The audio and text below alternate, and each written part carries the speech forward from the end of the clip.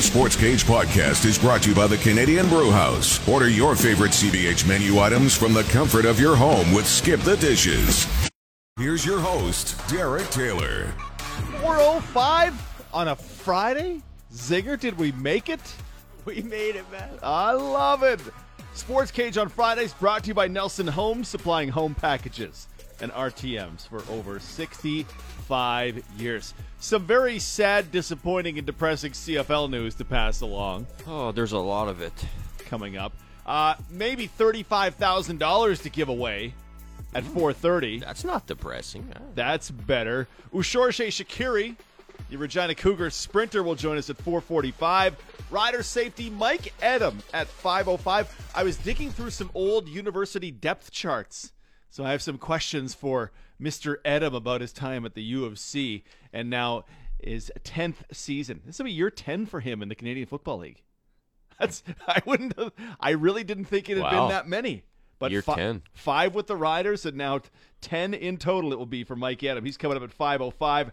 Sarah Orleski of TSN talks some hockey with us at 5:30. She'll have some insight into how Winnipeg fans remember Evander Kane, as he did a little media tour before he signed with Edmonton and looks set to debut for them tomorrow. Aaron Korolnik at 6:05. Of course, he talks gambling. We'll talk NFC and AFC championship games on the weekend. How do we expect the Packers to do on Sunday? Good? Or? Yeah, probably 7 bags of chips down during the game. I don't know. Oh, poor Packers. Poor Packers. I hope the Bengals beat the Chiefs, and I hope the Rams beat the Niners. Not going to happen. I think it's going to be Niners and Chiefs in the Super Bowl, just like a couple years ago, but it's not what I'm hoping for, that's for sure. It would be, Burrow and the Bengals taking out the Chiefs would be a monumental upset. They beat them in the regular season. They did. The Bengals were at home though, and it was a high-scoring shootout.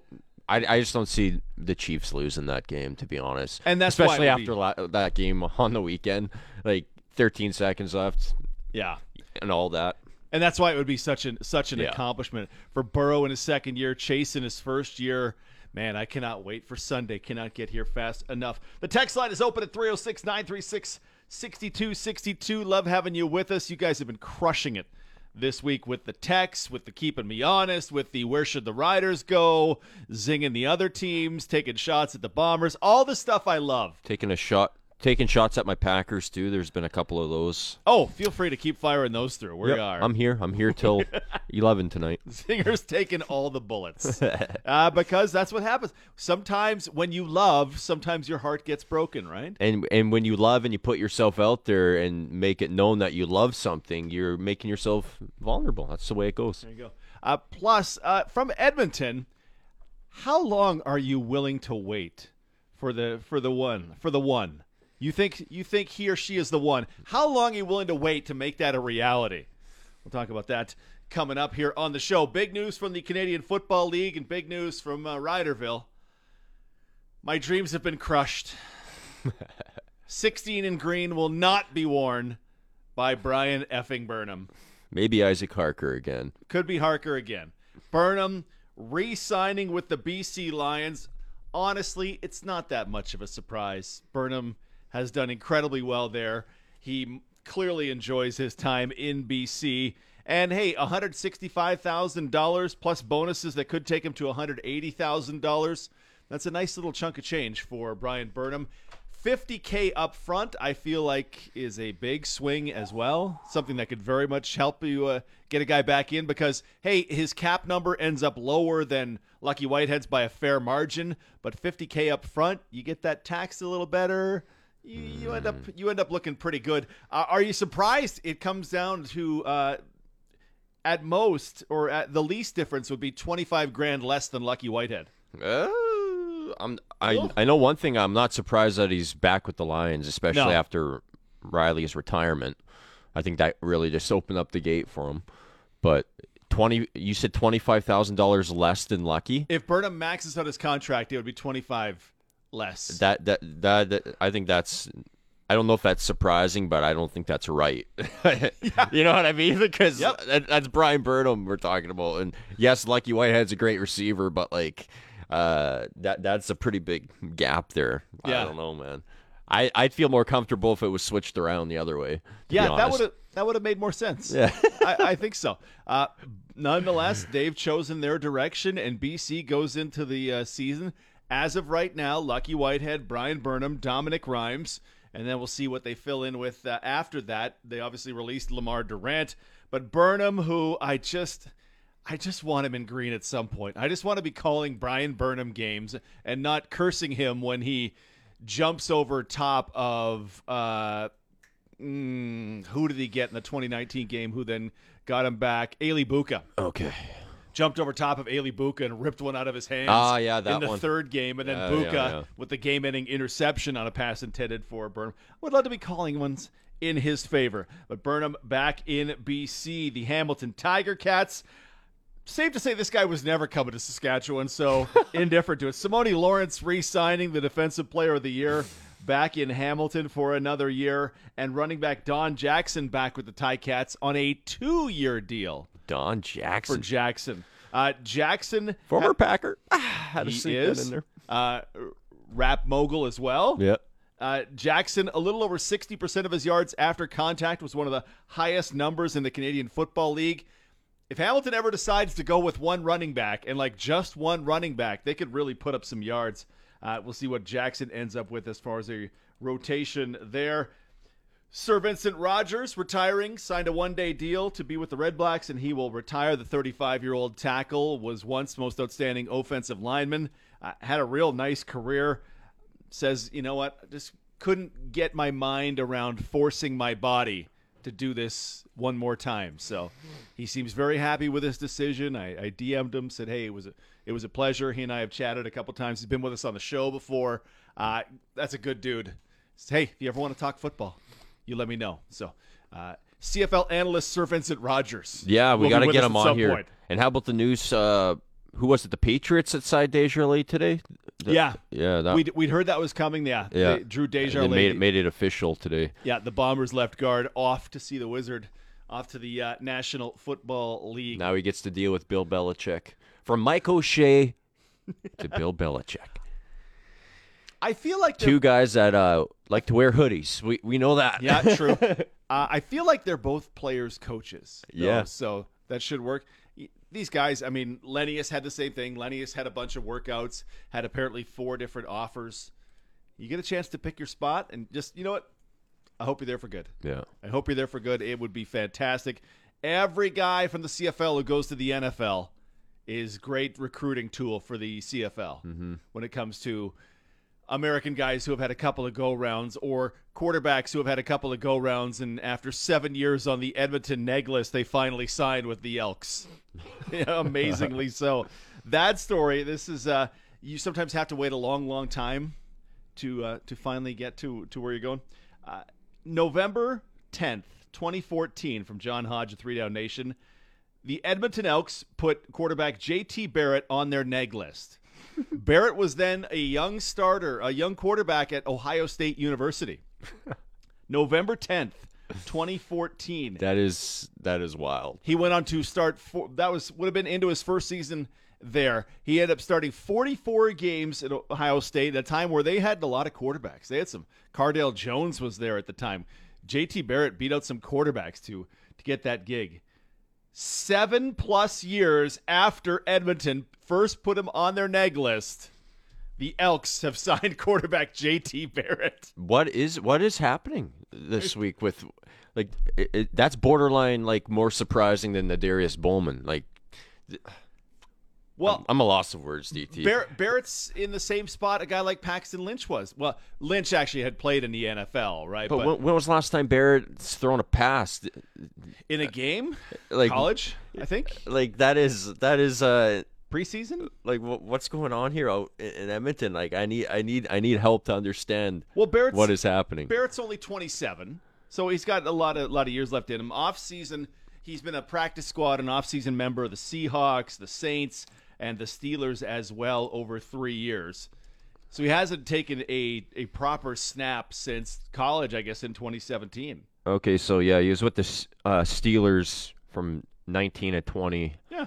All right, so it's not as bad as I thought. At least At least he's throwing the ball. Big-bodied guy. Hey, I like it. Very I nice like touchdown to interception ratio. Though he was a Big Ten school, Mullender will like him because he beat Michigan apparently 4 times in his career, 4-0 career against Michigan. So Mullender will enjoy that. Yeah, I still don't understand it, but I like it. Honestly, that's the same story as almost every other quarterback that goes, hey, I haven't gotten traction in the NFL yet. I'm going to go to the CFL.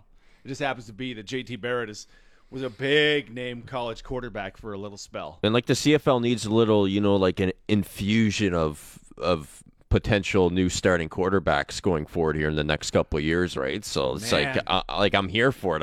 I'm glad to see it. That maybe I'm not saying that J.T. Barrett's going to be like the next Michael Riley as far as like production goes. But we need the next Michael Riley. But like that's why that's why I'm for it. Like why not? I mean, which league needs quarterbacks. There's 9 teams in the CFL.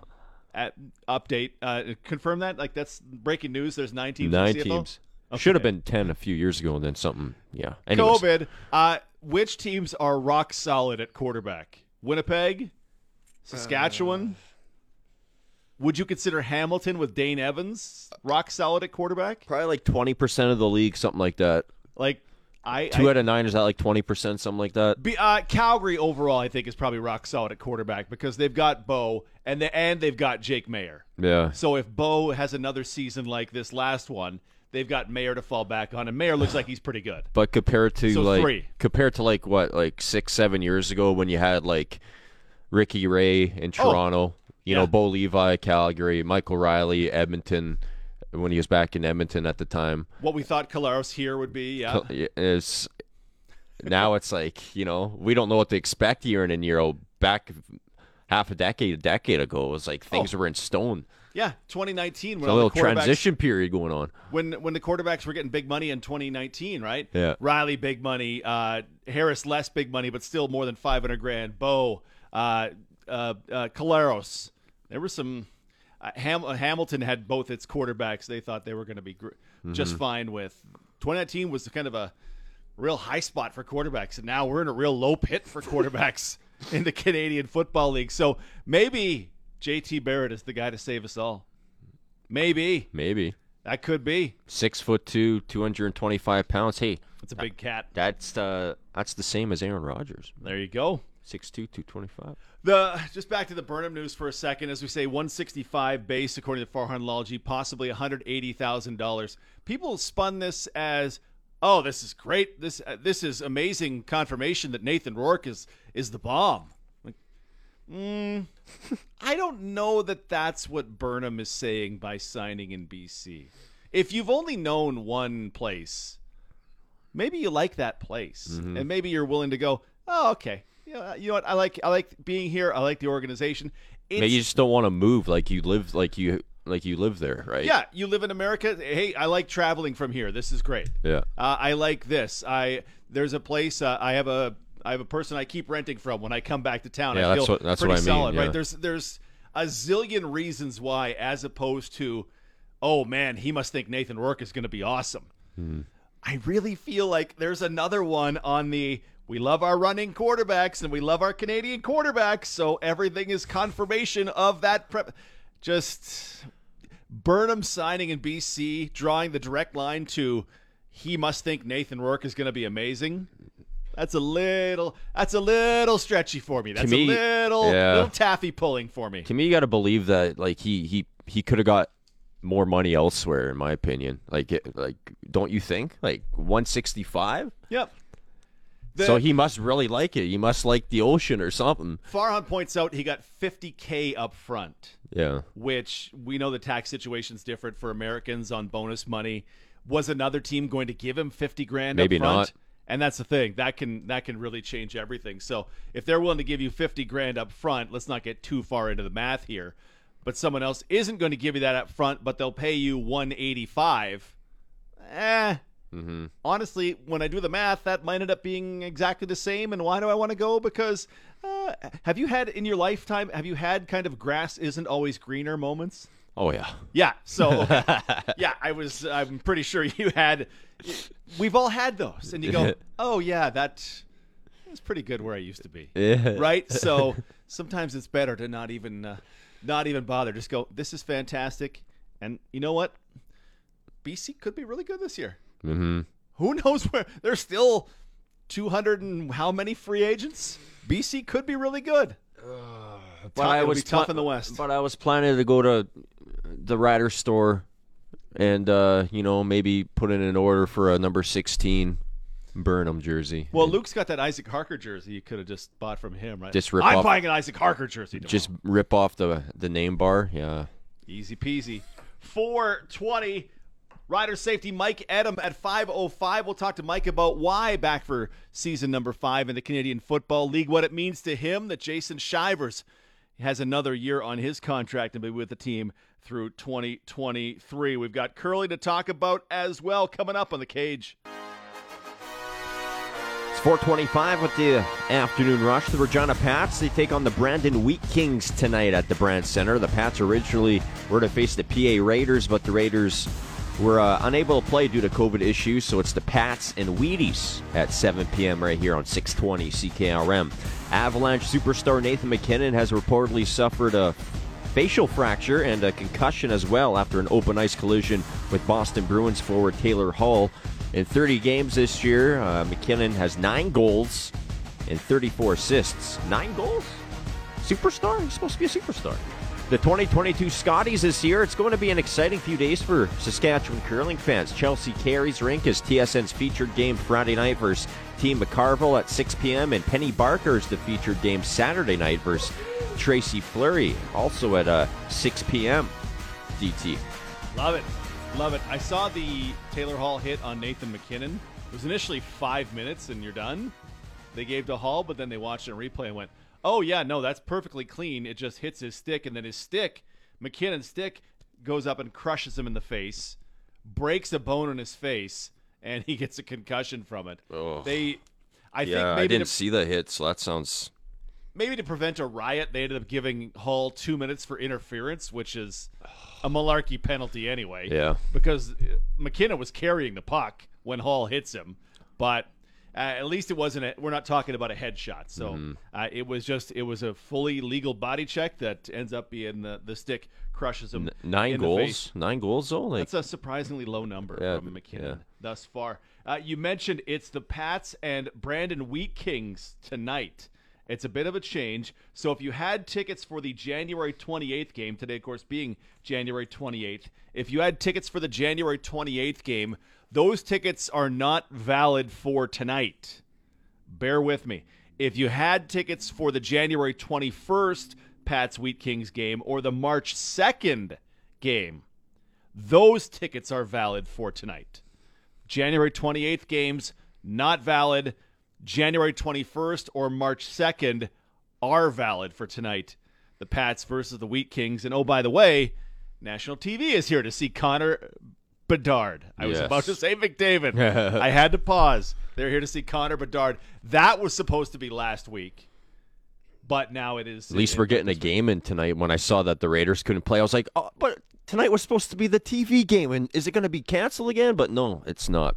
Thank goodness, because the Wheaties are in town for yeah. And after how the Pats ran the Raiders on Tuesday, I was looking 4-0. Yeah, I was looking forward to them running the Raiders again. Yeah. And Connor Bedard with 4 points again. I feel like maybe he'll just get his points anyway and make us all happy. Mm-hmm. Hopefully there's not too much confusion at the gates tonight at the Brandt Center. Like hopefully, because I can't imagine how frustrating that would be if you get there and you brought the wrong tickets with you and you're like, oh.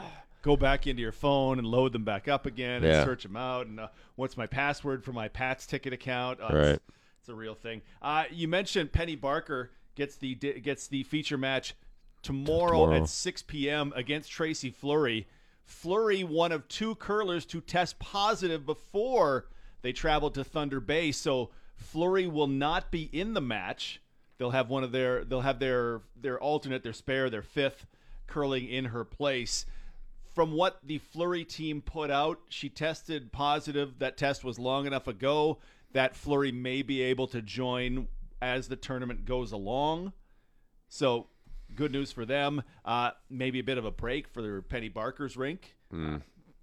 confident that Barker can. Penny Barker's going to take that. Oh, yeah. Great to have them back at the Scotties. They were, when Barker and, I guess 3/4 of a rink went in 2017, they finished 1-10, looking for a little better this time around because Barker and company know what they're in for. A lot of good TV this weekend, huh? Lot of good TV. Very excited about that. Lots of good radio tonight. Dante DeCaria and the pregame show for the Pats, 6:35. 7 o'clock puck drop from the Brandt Center. Be there. Or Be square. That's the saying, right? 429. Who wants $35,000 going into the weekend? Get your tickets ready. Be by the phone. The Rider edition of Chase the Ace will draw this week's winner next. Get them on the line, and they could win a big jackpot prize that's coming up in the cage.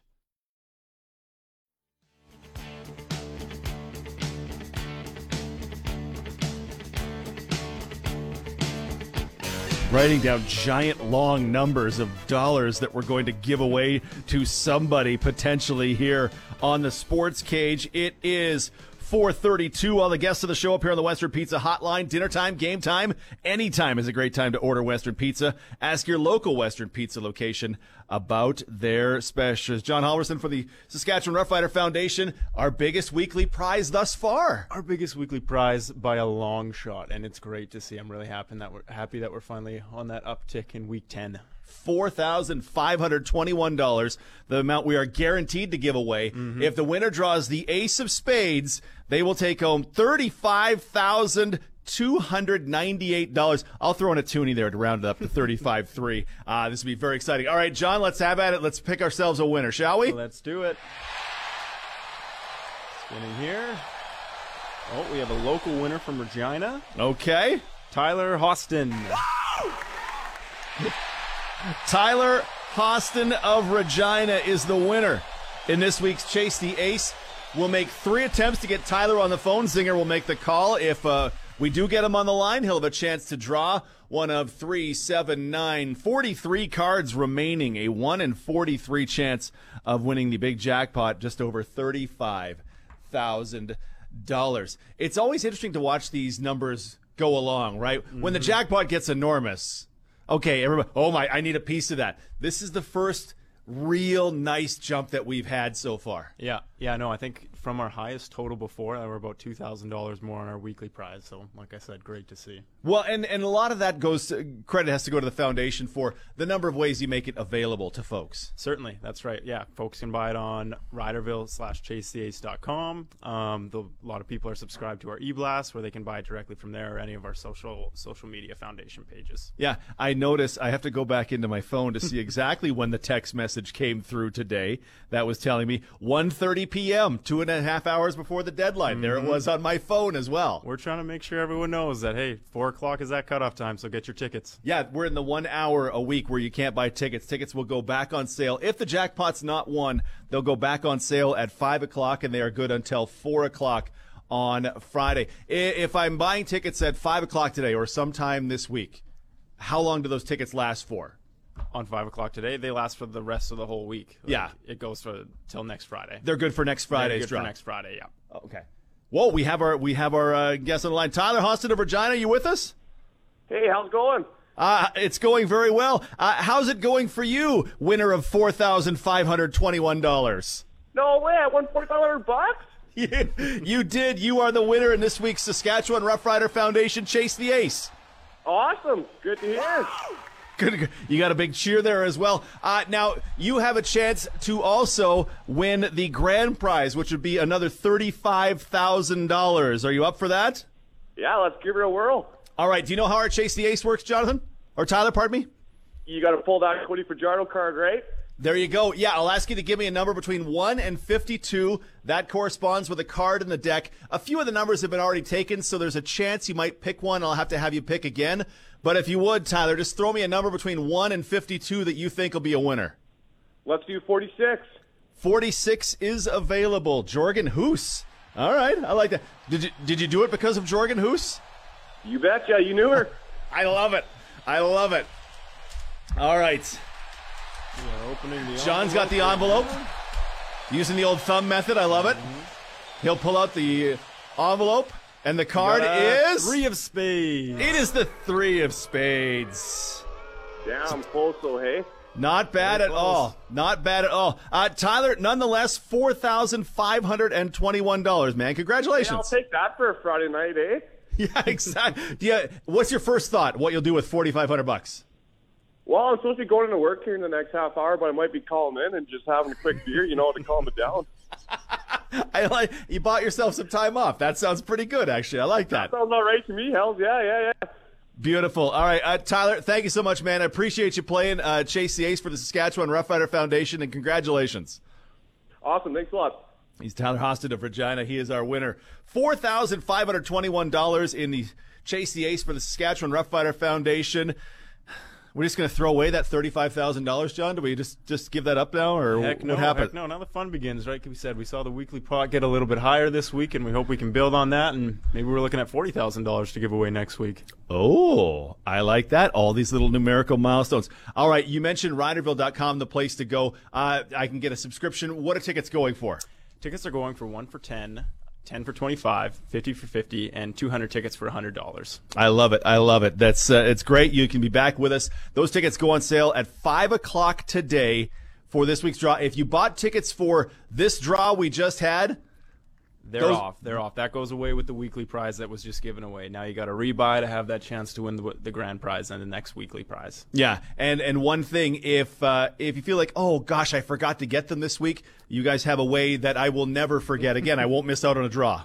No, absolutely. We have a subscription that you can set up so that your tickets are purchased every, I believe it's Friday evening, so you don't even have to worry about it. And you can do that just through the regular ticket purchasing order. It'll give you the option for the subscription. Perfect. That sounds great, John. Thank you, man. It's great to see you once again. Always good to see you. All right. Saskatchewan Roughrider Foundation, Chase the Ace. Thanks to the good folks at Viterra as well for making this possible. And we're proud to have it every Friday right here on the Sports Cage. It is 4:38. Mosh, thought you'd jump in and yell the time at me. Thanks for that. 4:38.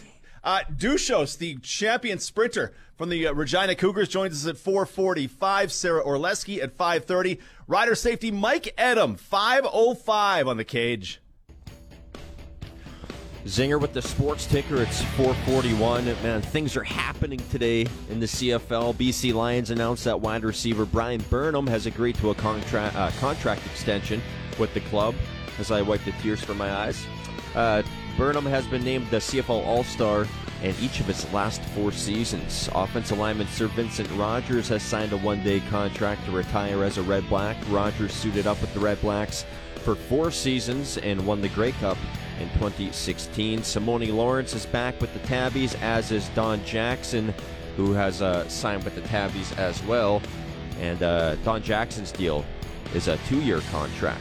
New England Patriots announced, this is confirmed today, they have signed former Bomber O-lineman Drew Desjardins to a futures contract. Sports ticker for Bronco Plumbing and Heating, where professional service is guaranteed. They'll treat you right, 781-2090. There were thoughts, will he come to the Riders in 2021? Will the Riders make a move with him in free agency? Never get the chance. Can you see the tears in my eyes? My eyes are red. Just if this was not a 14-game season, he cruises past 1,000 yards for the 5th straight time. He makes catches that a lot of guys don't make right off the bat. Is very noticeable. His ability to go and get the ball is incredible at the CFL level. He also does not miss games. In 5 full CFL seasons, how many games has Brian Burnham missed? 5 full CFL seasons. Calling 14 games in 2021 a full season. 2 games. 3 in total. Oh, I was close. Over 5 seasons. That's good. That's like Brett Favre caliber there. Look how it all comes back to the Packers. Well, people are like, "Oh my God, this guy." What does Luke say? The best ability, availability. Yeah. And if you can be available at a super duper high level, as Burnham is, yeah, that's a great signing for BC. And think about where that receiving core is right now. When we're thinking about teams that will compete with the Riders in the West, BC quarterback is a question mark. Receiver is absolutely not a question mark. With Lucky Whitehead, Brian Burnham. Lucky Whitehead was the star of star receivers in 2021. For whatever that's worth, for that season, he was the star of stars. Burnham has been top 3 in the league for the last 4 seasons minimum. Dominique Rhymes is also on that team, and though he was hurt all of 2019, essentially, he was a 1,000-yard stud at that wide receiver spot for Ottawa. Imagine how it might not mean anything if you don't have a quarterback that could get him the ball. Oh, so like how Ottawa was this past season. Now, yes. Yes, it's entirely possible that is the case. No news from the Riders, and today was the first... Oh, our guest is with us? Oh, my apologies. All right, we should talk a little Regina Cougars track and field. Our next guest came all the way from Nigeria because he could not resist minus 30 degrees Celsius winter times. Please help me if I say this right. And he's known as Dushos on Twitter. Ushorche Shakiri is with us. How are you, sir? I'm fine. How are you doing? I am doing very, very well. How did I do with your name? Because getting names right is important to me. Yeah, it's fair. It's not that bad. Okay. I honestly did a lot of study. There were some meets where you did real well in qualifying for the Olympics, and there was one woman interviewing you, and she spoke really quickly, and I was trying my best to get to Ushorche Shakiri. Dushos. What is Dushos? Where does that come from? Yeah, it's kind of the short form of Ushorche. So. Oh, okay. Yeah. It's kind of like if you take out the D, it's like Ushorche and it's Ushos. So Ushos. Okay. That's where it came from. All right. Yeah. All right. I'm gonna work on that because I'm certainly going to be talking to you again after your performance at your first event for the Regina Cougars. I guess the first question is, how did you get to be a student and an athlete at the University of Regina? Yeah, so I just applied to the University of Regina because my uncle is here, and when I came here, I met the team, so I just joined them. Okay. It wasn't planned. It wasn't your plan to come and run track. It was my plan to run track, but it wasn't my plan to come and run track for the Cougars because I didn't even know they had a track team called the Cougars. I just applied because my uncle is here in Regina, and I met Wade, I met the team, I met Coach Al, and I just joined them. I like that. And was that, we saw the video and we've retweeted on Twitter, the video of you running the 60 meters this past weekend. Was that the first time you competed at 60 meters? Yeah, that was the first time ever running the 60. How do you feel you did? I said, knowing what the answer should be. Yeah, I feel good. I think the performance is fair. I think there's a lot of room for improvement, but I think the performance is fair overall. At 6.70 seconds, you were the winner of the meet, and you were 3/100ths of a second off the Cougars' all-time record, which for folks listening is held by Tavon Campbell, the former Montreal Alouette, Saskatchewan Roughrider, and now Los Angeles Charger of the NFL. So it seems like as a Cougars fan, I'm super happy with how you did. How did you feel? How did it feel to be competing again?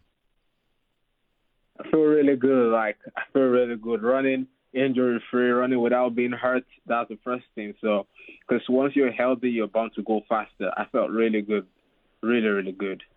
How much of injury has been a thing for you thus far in your career? And injuries has always been a part of my career because I'm always injured at one point or the other. So this year I'm trying to take things easy, slowly, because I've got it's a new environment. Mm-hmm. It's cold. It's always minus in Regina. So I'm trying to treat my body different, and hopefully we'll get it through the season injury-free. Yeah. So you mentioned your uncle is here. How long has your uncle been in Regina? Like a long time or recently? Yeah, I think 3 years. He's been here like 3 years. Yeah, it came in 2019. Yeah. Okay, and that's what was able to get you here. And you've come. When I saw Masters for Engineering, I thought, oh, okay, that's the real deal right there. Yeah, I'm following after my uncle. He's an engineer also, so it makes sense. I like it. Tell me about the Olympics, because when the media release comes out, Nigerian Olympian joins the Regina Cougars track team. That draws a lot of eyes. What was your Olympic experience like? It was amazing. It's the Olympics. It was amazing. Like, yo, I can't trade that feeling for anything. It was amazing. Definitely, like, I like the atmosphere, the vibe surrounding it, because everyone is watching it. I think it's the most watched track event in the world. Everyone is watching it. Everyone was staying awake over in Nigeria to watch it. The fans, the emotions, everything. Like, you can't trade it for anything. Like, I think like that's the biggest event I've ever been to, and I think I don't know if there were more bigger ones, but that was huge. Yeah. Like, you wake up every day with thousands of messages. Like, yo, you're actually at the Olympics. Yo, that was really huge. Well, and you ran the 100 meters, which, I mean, the Olympics are the biggest event, and the 100 meters is honestly, it's the biggest event within the Olympics. It's the one as fans we're all wanting to see, and we can't wait to see the drama of. You finished in the top 24. Were you satisfied with that as a result to your Tokyo experience? Yeah, because I was hurt prior to the Olympics. So when I got into the semis, it was a big thing for me because definitely I ran through pain. So it was a big thing. Like, I wanted to be in the finals, but there's only how far you can push your body. So it was a big thing for me getting to the semis. Trust me, I appreciate. As in, I loved it. I loved because my team around me knew how I was hurting before I ran, so they were happy with the result. I think I was happy with the result. Yeah, well, and I mean, for your first Olympics, it's an incredible accomplishment to get to a level where you can even think about being at the Olympics, and then you get to the Olympics. That is fantastic. Ashur Shakiri is a University of Regina sprinter, and he's with us on the Western Pizza Hotline. Give me your favorite moment from the Olympics, if you would. My favorite moment from the Olympics will be my 100-meter heat, definitely, because there was a lot of emotions there. I didn't want to live in the heat, so that would definitely be the highlight of my Olympics. I like it. Getting through the heat, yeah. Yeah. Is your plan to keep competing at that level? Definitely. Like, I plan. I've got a new team now, working with new set of coaches, and because obviously the coaches in Regina University. Mm-hmm. So obviously I want to keep 100 men at that level. So I'm still putting in the work, and we'll see how it comes out this summer.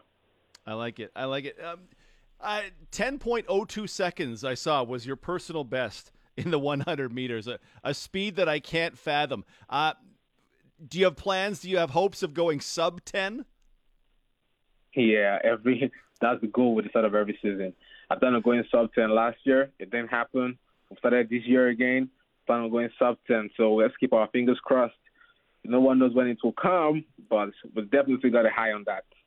Definitely. I was going to ask, have you ever had a sub 10, but there was too much wind, so it didn't count, or is 10:02 literally the fastest time you've ever seen on the board? Yeah, 10:02 is literally the fastest time. I've never had any positive wind. Probably 2.1. Yeah. I've never been in one of those meets. That's awesome. I'll ask this to athletes in different sports, but I don't know if it would apply to someone in sprinting. Is there a sprinter you would pattern yourself after? Does that happen in your sport? Yeah. Like, you tend to watch people and like how they move. Like, I like the way a lot of people move, but I don't move that way because I'm a bit rigid. So I tend to watch a lot of people move. I like how they move, but I don't move that way. So I don't even know anybody that moves like me. But I tend to watch. I like the Americans. They run really good. I like the Jamaicans. They've got really good technique. So obviously I watch the past videos of the former Nigerian record holder and the other Nigerians that have run past. So I just tend to mimic, but I can list a couple of people. I like Olusoji Fasuba. Then there's Tyson Gay. There's Usain Bolt. Mm-hmm. There's Justin Gatlin. Now, I like the techniques are very good. Very good. So I watch a lot of these people. I feel like 20 years from now, we'll look back at Usain Bolt and wonder, well, we'll probably still wonder how that all worked, because he is so long and yet his turnover is so fast once he gets up to speed. He was incredible to watch for those Olympics. Yeah, yes, I enjoyed every moment watching him. He was my favorite when he was competing.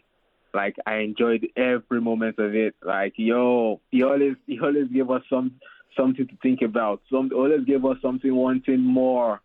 Like, the man was, it was amazing, totally amazing. So for you, what's the feeling knowing that you were for an Olympics? You were essentially a peer of his, like you are at the level that he competed at. Yeah, that's the thing. Like, first I was starstruck, like seeing all these other guys, like because I was at Worlds in 2019, so that was the first time I was at that level. So first of all, then at Worlds I was starstruck. I was shocked. I didn't know what to do. So I think I took the experience from Worlds into the Olympics, because in the World Championship I didn't make it through the heats. So I took the experience I got from Worlds to the Olympics, and I did better at the Olympics. You get so obviously the more you run at these championships, you get used to the feeling, you get used to the vibes. So being at the Olympics was a step up from World Championships. It was the same people, so I was not too scared, but at the same time, obviously, at the highest level, because you had how many million people from Nigeria watching and hoping you make it to the next round. So it was electrifying. It was good. And knowing that you're at that level, it's mind-blowing. I can only imagine. You ran a race with the Canadian Andre De Grasse, is that right? Yeah, I think he was in my semis. Okay, what? Oh, give me the inside scoop on Andre De Grasse, Canadian icon at this point. But what's Andre De Grasse like as a runner? He's good. He's quick. He's got good turnover and he's a very elastic athlete. Yeah, I don't fall into. He's a good athlete. Like, I like how he does his things. Like, he's calm. Very calm. That's the thing. Like, but it's more of a 200. He's more of a 200-meter guy, but always gets the medal in the 100. Always manages to get the medal. Like, I'm really impressed with him. Really, really impressed with him. Like, I like the dude, though. I like the dude. It was fun lining up with him and the other guys, because Johan was also in my heat. Like, that was a starstruck heat, man. Like, the guys that were lined up there. But that's the thing. Like, so me being at the Olympics and me being lined up with these guys know that, okay, now I'm at this level. So I know what to work on. The feeling is there. The emotions are already there. I've experienced it before. So it's not strange when lining up with these guys again. Yeah, so when 2026 rolls around and 2030 rolls around, you'll be in a better place, I would imagine, mentally prepared for something like that. Yeah, 2024 is the next Olympics. 2024 in Paris, yeah. Pardon me, yeah. I was on the Winter Olympics schedule there by accident. Oh, yeah 2024. In Paris, that is super exciting. So what's been your favorite Regina moment so far? My favorite Regina moment? Yeah. I'll say I've not yet gotten it. I'm just here 2 weeks. Over 2 weeks. That's my third week. I've not yet gotten it. I'll hold on to that. Let me get something electrifying. Yeah. Were you quite prepared for it? Because you came this is the coldest snap I can remember in quite some time. Did anyone adequately prepare you for just how cold it's been here lately? Yeah, so I was talking to, I have a friend in Saskatoon, Astrid. She was always telling me it's cold. My uncle was always telling me it's cold. Everybody was telling me it's cold, but I was not prepared for the cold. I was not prepared for the cold. So I got here and it hit me hard. But my dad's twin boy hit me hard. Oh, I can only imagine the culture shock, the weather shock. Pardon me, when it's choking on the cold here. When it's minus 30 all of a sudden, I don't imagine you've had many of those before you came. Shorshay, I appreciate you being with us, man.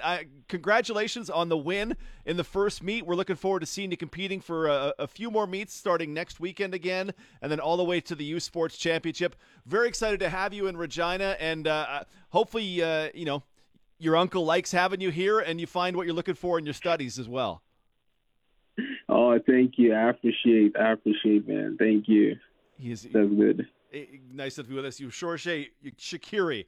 Follow him on Twitter at Dushos, DUSHOS. He's nice enough to join us on the Western Pizza Hotline. The Cougars track team, they're at an event in Winnipeg. It'll be cold there too, February 4th and 5th. They'll do it indoors, though. I assume that's at the University of Manitoba for that one. And then all the way through to the U Sports Championship. We are so lucky to have him here, man. We are lucky to have him here. That's awesome. And just randomly so. Yeah. Right? My uncle lives in Regina. I thought, I should come. Yeah. He can't. They have track. I should run track.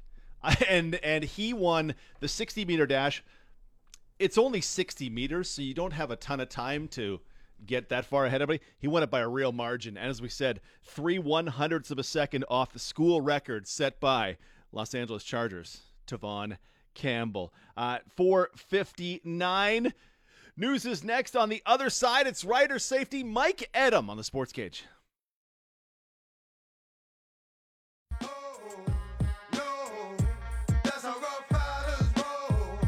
Stop, drop, shut 'em down. 5:07 on a Friday. Sports Cage brought to you by Nelson Homes, supplying home packages and RTMs for over 65 years. Super glad to have Mike Edem back with the Riders for year number 5. Even more so, Mike, because we can keep playing that bumper back in from break. I love it. At some point, we got to re-record that. Well, if we can see each other face to face this CFL season, we'll definitely redo that. How about that? Most definitely. I It's love long it. overdue. One right off the bat, I cannot believe this is year number 10 upcoming for you in the Canadian Football League. When you put it like that, it sounds like I've been in for a while. What? Well, you have been, but you're not old, and that's the thing. I'm like, No, it doesn't. It sure doesn't feel like it. I mean, I played my first year, but then things happened in Montreal where I didn't really get to play my second and third year. That's why I hit the market. So legs-wise, I'm pretty fresh in the legs. I haven't played a lot of snaps, as most people would think at my age. So I'm just fortunate that injuries are keeping me upright, and I'm able to keep playing this game. yeah, it's fantastic to have you back for a fifth year in green. You chose to re-sign ahead of becoming a free agent. What led you to that decision? I think I know what the future holds for me. I know I kind of knew where I wanted to be. It wasn't a question about me going anywhere elsewhere. It was more about just getting a contract done that's both friendly for me and the team. And once we were able to get that done, it was a no-brainer. I mean, at this point in my career, I'm not really trying to go elsewhere. Yeah. You say get a contract friendly for you and the team. Why is it important to you that it be team friendly as well?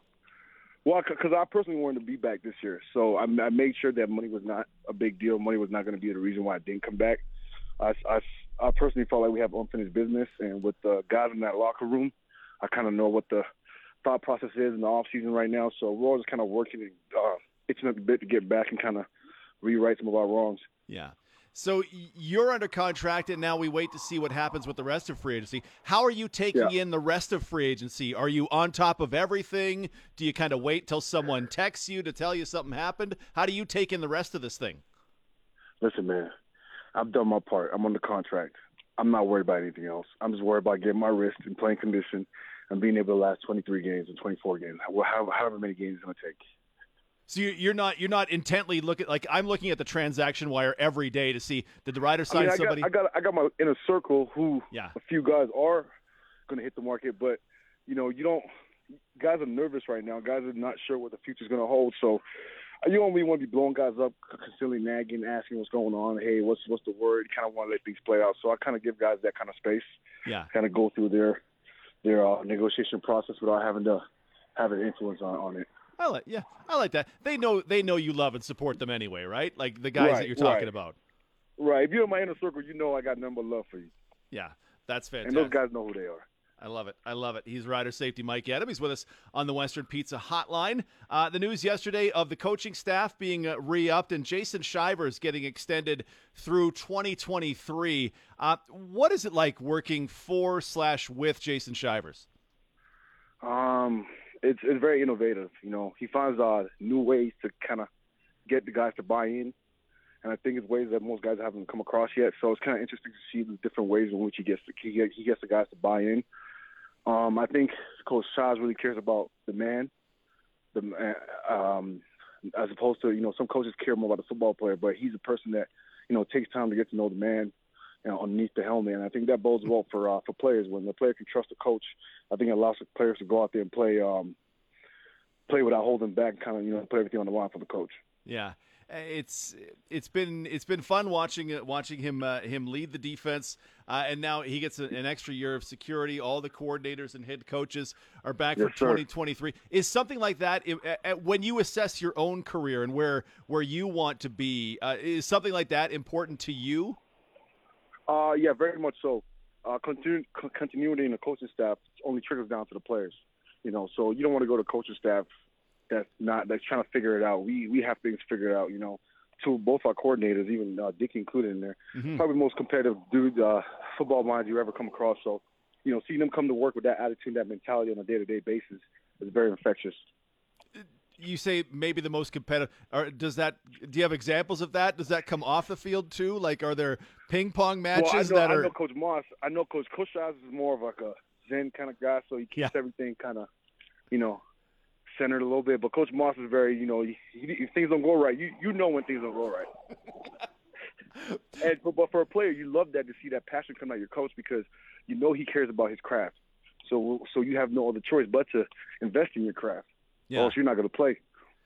I've always felt like, and by all means, Mike, tell me if I'm wrong, but I've always felt like a coaching staff that has a mix of those kind of guys is a real plus, because you never know what 45 individual players are going to gravitate to. No, but having that from the coaching staff kind of sets the table for that, right? Yeah, I love hearing it. Defensive back coach Richard Kent won't be back. He's now coaching in Europe. If you could just tell me about working with Richard Kent over the last few years. Oh man, Coach Kent is like a information search engine. You know, whatever information you need, he's got it. Dating to like 25 years back. He just stats from when Hamilton and Sass played in the Grey Cup, when there's a 32 said this happened, 23 said that. That's the kind of guy he is. So for me as a safety, I loved working with him, because any questions I had, he always answered it, you know, and he always kind of try to get the players to see the bigger picture, not be so honed in. Okay, I got my assignment, this is my job. No, take a second, take a step back, see what's the guy next to you doing. What's the point of the defense? What are we essentially asking you to do on a play-to-play basis on a defense? So that's kind of what working with him was like, and I'm gonna miss him. And I know the guys in the room will definitely miss him. Yeah, the Riders saying that they will be hiring a defensive back coach in the near future. They'll have an announcement coming on that, but they revealed their coaching staff. I'm curious, because I don't know 100% how it works. What ends up, because there's different, like there's head coach, there's coordinators, and there's position coaches. How much do you in your job? How much do you interact with between Jason Shivers and the defensive back coach? How much and what kind of things are they the same, different, and how they interact with you? I mean, Coach Shaz, address the whole defense from a day-to-day basis, and kind of hit on the main points that we need to address over the course of the week. Okay. But the intricacies and the details over the course of that week is hammered in by Coach Kent. You know, are constantly reinforcing the important points we need to hit on from a week-to-week basis. So, from a major point, Coach Shaz will address the defense, but from a little intricacy part, like nuances of the defense, how we're trying to change things and tweak things, that's Coach Kent's job. And then just delivering information on what we're going up against on a week-to-week basis. I think his breakdown of offenses makes it very simple for the young guys to be able to pick up on offensive concepts and say, okay, I get it. I understand how they're trying to attack us. Yeah. And I suspect Shives can have a little drive-by comment every once in a while too, because that's a guy who played at your level, right? Yeah, you know, Coach Shives, he's good with these little. He doesn't say much. The most you do is you put a picture of a guy up. If he wants to get information, he wants to get a reaction out of you. You get beat by guys. Okay, let's say I got beat by Burnham this week, right? Okay. If he wants to get me the following week to play better, he'll put a picture of Burnham up everywhere in the locker room. You know, over the course of the week, you end up okay. I understand what he's trying to say. You know, so he's a man. He says he's a man of very little words. But he knows where the photocopier is to get those pictures out for you. That's right. He knows how to hit that sweet spot without really causing a negative reaction from a player. That's incredible. I love it. He's Mike Edem. He's the Riders safety, back for year number 5 and with us on the Western Pizza Hotline.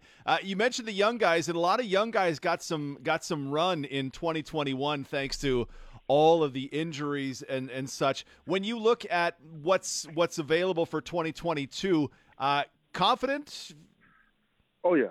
You know, the young guys. I told you last year when we had a conversation during training camp.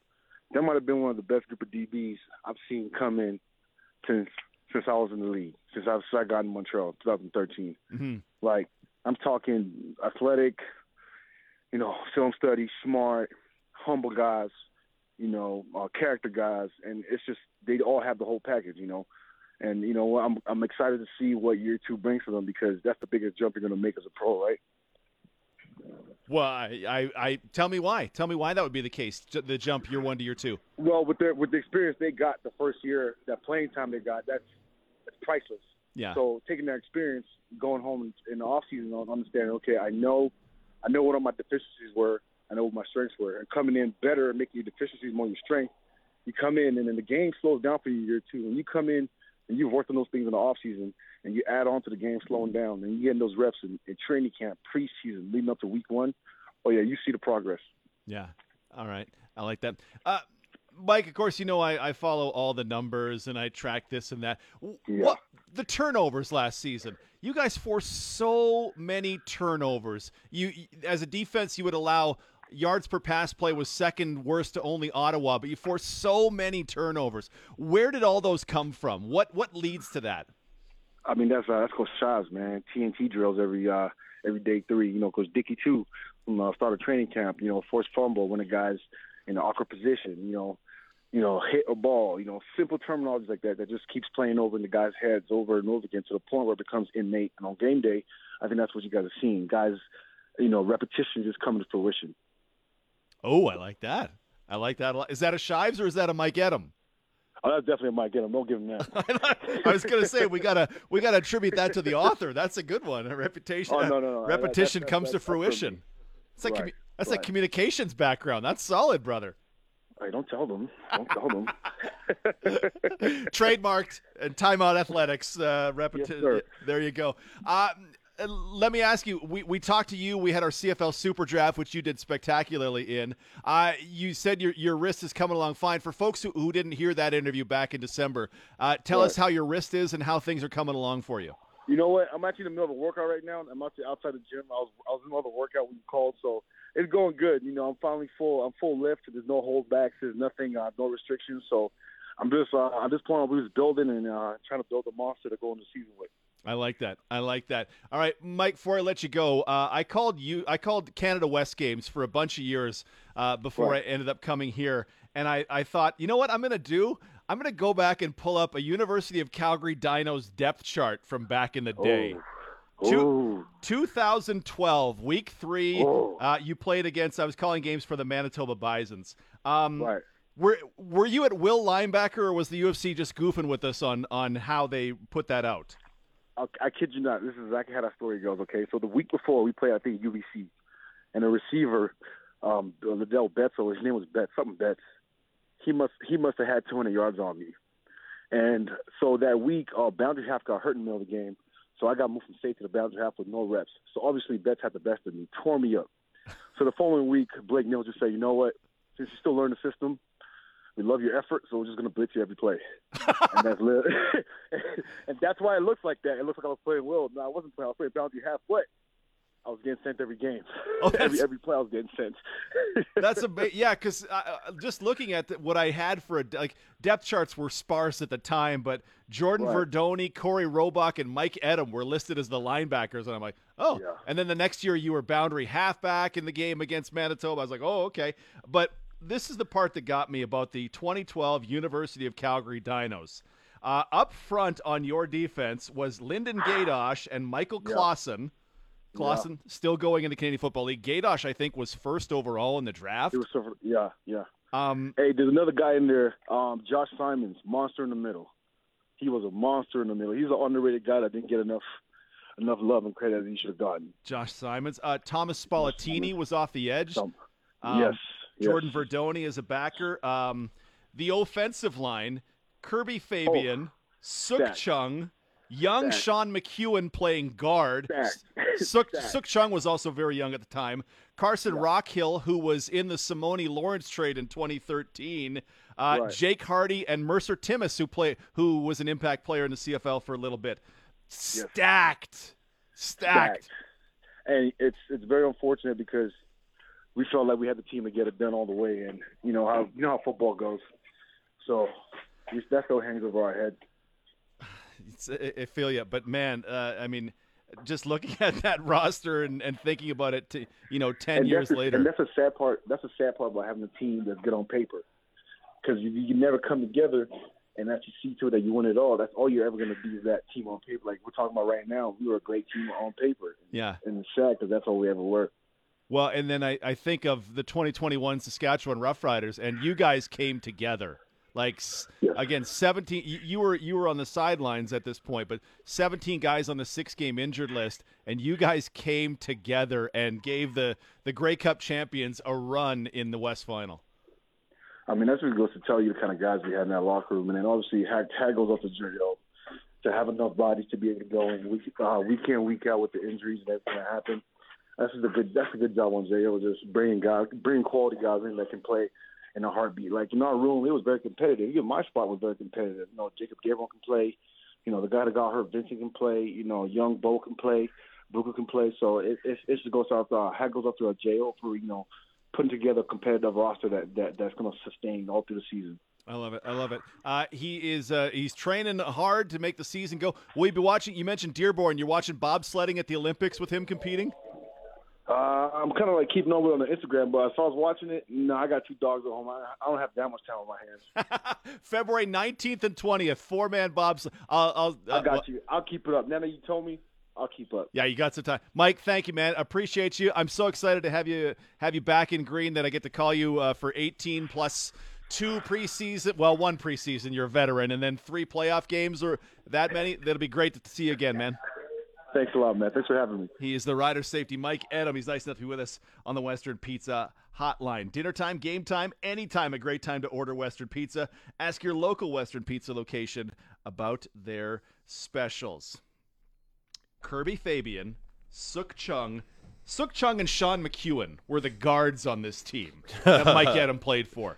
Oh, Suk Chung was, man, for a moment, the highest paid Canadian offensive lineman, I think. Man. And Sean McEwen is, on a Hall of Fame track as a center in this league.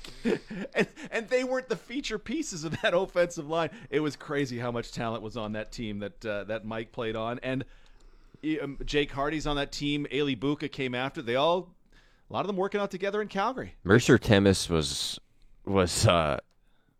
I guess is because of his O-line, but man, as soon as that guy got the ball, he was like 10 yards upfield. Yeah. It was like, that guy was so good. I'm trying to, 2012, Calgary didn't make it to the Vanier. It was Laval and McMaster. I'm trying to think, that would have been Marshall Ferguson's team, yes, I believe. I trying to remember anything about the 2012 season. But yeah. Calgary was always still are to this day. They're either in the Vanier or they're in the Mitchell Bowl or UTEC Bowl almost every year because, man, that's a good program there. One of the names, and we're going super deep cuts for anybody who's a Canada West fan, but you talk about the running backs that the Dinos had at that time. They went through Matt Walter, and they went through a bunch of guys. Pulling up the 2012 one, there was a back named Kong Tai Lu, and I remember his name. I hadn't thought about his name in a decade, but I'm like, oh my gosh, he was phenomenal because he's just bat boop boop boop. He's just that offensive line clears these massive holes, and he was the guy ahead of Timmis on the depth chart that day. And just Kong Tai Lu, wherever you are, it was a pleasure watching you go for the University of Calgary Dinos. I can't get 2012 U Sports or Canada West standings. That would have been. Yeah, I think it's off Calgary the web. 7-1 that year. There you go. Regina was 6-2. The Huskies were 5-3 in the third spot in the playoffs. Man, great to have Mike back. Great to see the Rider season is only 4 months away. Got to give a shout out to the folks at Nick's Service in Emerald Park, your local Massey Ferguson, Challenger, Rogator, Gleaner, and Fent dealer. Call 781-1077. Sarah Orleski of TSN, the bottom of the clock in the cage. Afternoon rush, and the Pats, they take on the Brandon Wheat Kings tonight at the Brand Center. The Pats originally were to face the PA Raiders, but the Raiders were unable to play due to COVID issues, so it's the Pats and Wheaties, 7 p.m. You can hear the pregame show starting at 6:35 right here on 620 CKRM. Avalanche superstar Nathan MacKinnon has reportedly suffered a facial fracture and a concussion after an open ice collision with Boston Bruins forward Taylor Hall. In 30 games this season, MacKinnon has 9 goals and 34 assists. the 2022 Scotties. It's here. It's going to be an exciting few days for Saskatchewan curling fans. Chelsea Carey's rink is TSN's featured game Friday night versus Team McCarville at 6 p.m. And Penny Barker is the featured game Saturday night versus Tracy Fleury's rink, also at 6 p.m. DT. Monday morning, 8 a.m., got to be the feature match. It's Carey versus Barker. Ooh. Saskatchewan supremacy on the line again.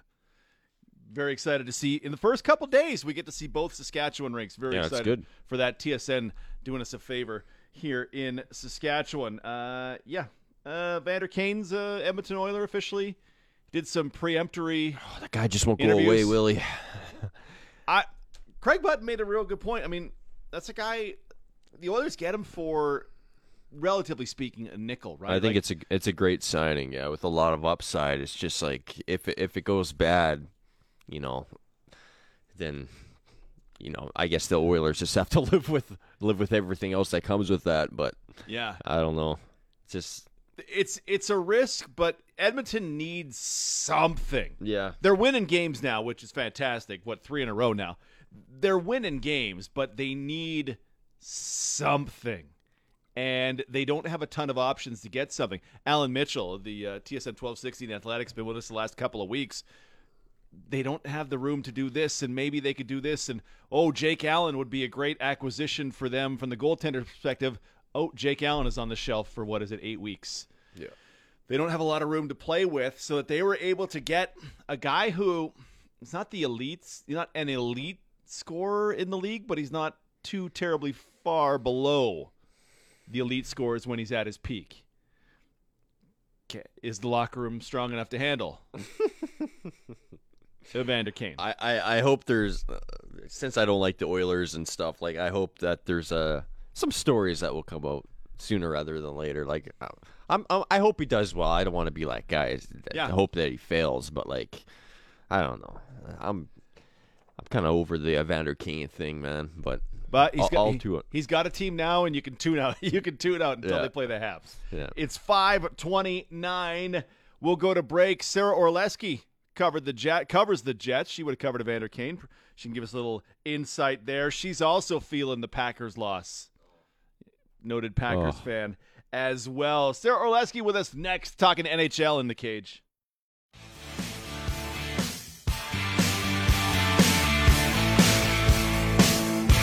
.532 in the Sports Cage. All the guests of the show appear on the Western Pizza hotline. Dinner time, game time, anytime. A great time to order Western Pizza. Ask your local Western Pizza location about their specials. Look at the professional setup Sarah Orlesky of TSN has for this hit. Very formal. Looks like you have real clothes on, too. This is, maybe it's a sweat top. I can't tell with the ladies. Yeah, it's a hoodie. Oh, okay. So, I'm not...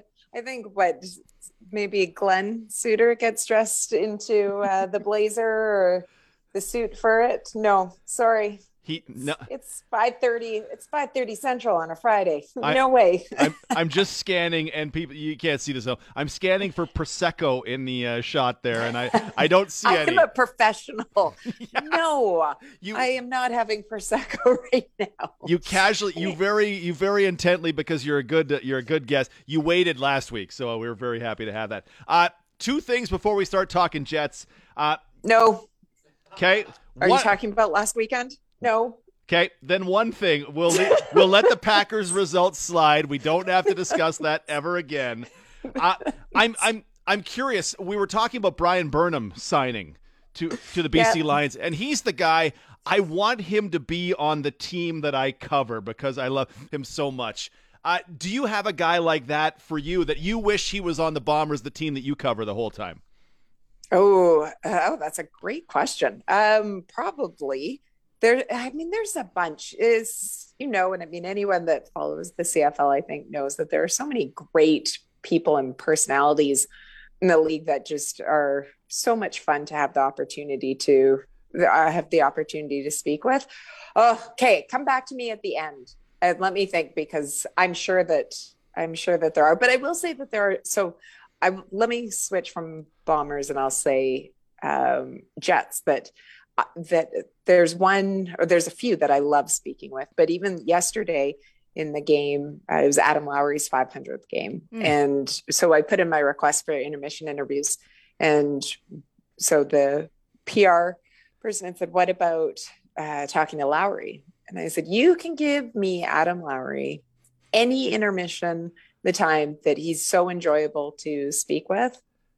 I just find him insightful and I find him an enjoyable conversation. So I think there's always those sorts of players around. And it's such a treat when you're able, as you know, when you're able to walk out or you're able to finish an interview. But that was just, I mean, when it's that mixture of informative, but also just enjoyable conversation, because you can just see that that the person is just a really nice, good person that I always look, okay, so Mike Riley retired. I'll give you Mike Riley is one that I always look forward to having the chance to speak with. Well, just having some life in them, right? Some guys, some gals aren't comfortable talking to us, and especially for you talking live, right, can be a real thing for some. But some folks are just, hey, I'm here, I'm happy. I'm either happy-go-lucky or I'm just, you know what, this is all right. I'll do my business and I'll go on. But they have some life to them. Well, I think also too that it's not just even beyond the live aspect. You think when you put a camera in front of somebody, even if it's not live, but it's being taped, seeing the red light go on can intimidate so many people and change people in their comfort level with it. Whereas I think that sometimes you look at or be writers or even on radio, if you have that opportunity where you just don't have that camera right in your face. So for many years, I've had no hesitation in saying to players that unless it is live, if we're just taping, saying, hey, we're just taping, no big deal. If you don't, if you stumble through it, if you're not happy, please, that's fine. We can just stop and you can start again, because I can only imagine how intimidating it can be, especially if it's something that you don't do often. It's strange to see it happen, right? Because you've been on TV for a long time, that it's been second nature to you for forever. But how much it does change people in what they're willing to say and how much they think about everything. How do I hold my arms? I don't know, however you would hold your arms. And that's exactly it. But I can appreciate that, because even when the times where I have been interviewed myself, I always joke that my line is usually about how, if this is how I make athletes feel, I apologize, because sometimes when you're asked questions and put on the spot, stuff that can be really, that you are comfortable discussing, or stuff that you do want to get out there, you can have difficulty conveying that it can be unnatural. And I'm always someone, you say, but what do I do with my arms and my hands? If I don't have a microphone in there, I'm a hand talker. So my hands are flying all over the place. But also I get, well, I don't know. What are you supposed to do? Because I know you're not supposed to cross your arms, because then you don't look approachable. Yep. And I cross my arms all the time. So I am probably not giving off great vibes to everybody, because but it goes back. What do you do with your arms? It feels unnatural for me to just keep my arms at your side, hanging down at my side. So I it's just comfortable. Yeah. Honestly, I just have them in front of me and I touch my fingertips together to remind me not to move my hands, because I would do the same. So it just, I'll stand up so you can see it, but I'm just like this, and I'll occasionally blah, blah, blah. Yeah. You just touch your fingertips together. I try to keep stuff in my hands. Yeah. So that way I don't, move them all over the place, but. All right, let's talk about some hockey. And I was watching the 6-minute NHL package of highlights from the game yesterday, and you can really hear the fans cursing after that 5-1, or the players cursing after that 5-1 goal in an empty arena. Oh my goodness. Yeah, I partly, be honest, I understand why they're opening it up for fans. But when you look at 250 fans, great if for those fans that want to come in and watch, I suppose, but it certainly does nothing for the atmosphere. And it reminds me obviously of last season with not having fans, and you can't manufacture that energy. That it doesn't matter. They pipe in the crowd noise and they've got the music going at, incredible decibels that This is where my nickname Grandma O comes in. Why is this so loud? So, but they're trying, but it doesn't matter. You can't do it, right? You cannot manufacture it the same way. And I can understand how challenging it would be for players if you're trying to get momentum back and trying to get that energy going, that if in a quiet building and there's only a couple hundred fans and friends and family in it, and it's challenging, but you can certainly hear everything as well for it. Distinct curses. I don't know who was cursing at whom or with whom, but it was probably many of them. Yeah, for sure. Sarah Oleski at TSN with us on the Western Pizza Hotline. So it's now 6 straight losses for the Jets. What's getting pointed to? What's the problem, or in your mind, what's the problem? Well, I mean, you worked with Pierre LeBrun for years. He would be very quick to point out that it is, although they have lost, it is that they are winless in 6 because they do have 2 loser points. Yeah.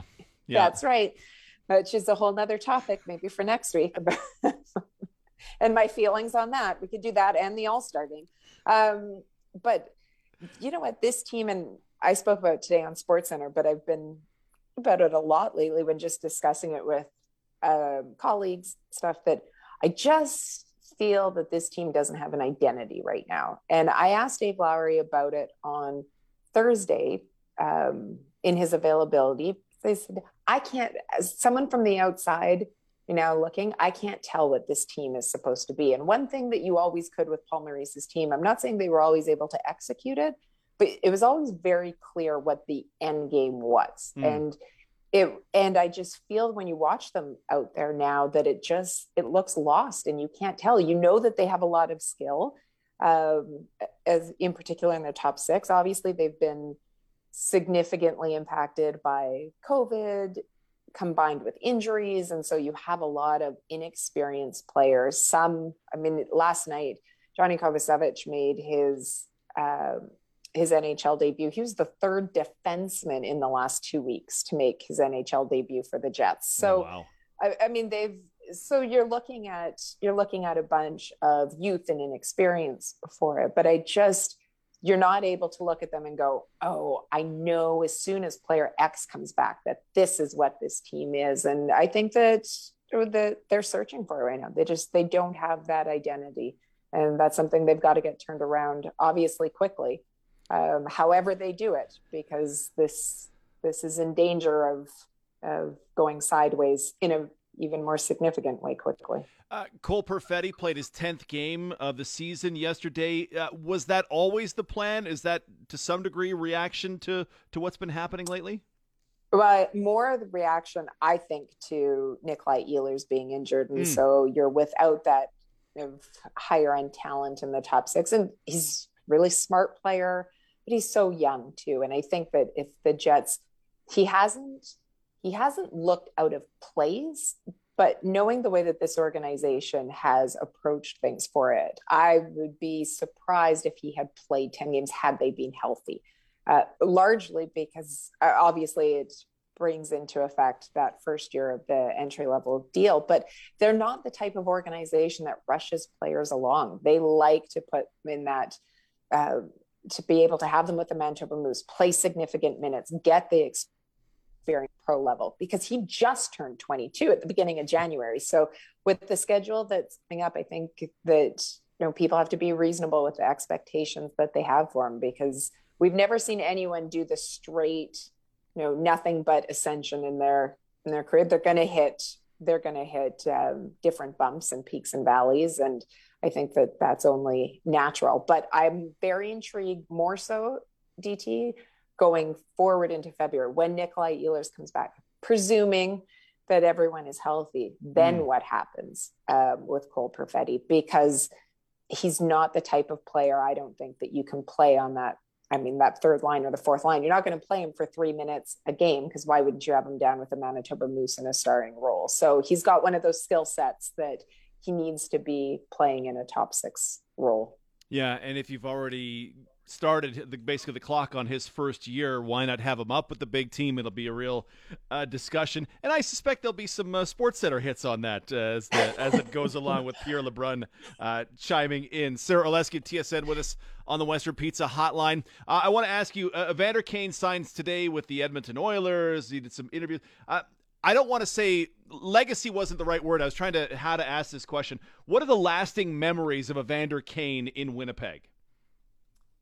Look, Evander Kane has a very, I mean, he's drawn headlines wherever it is that he's gone. There is no doubt, and I don't think that you will find anybody, whether they've covered him, played with him, that won't go on about the talent that he has on the ice.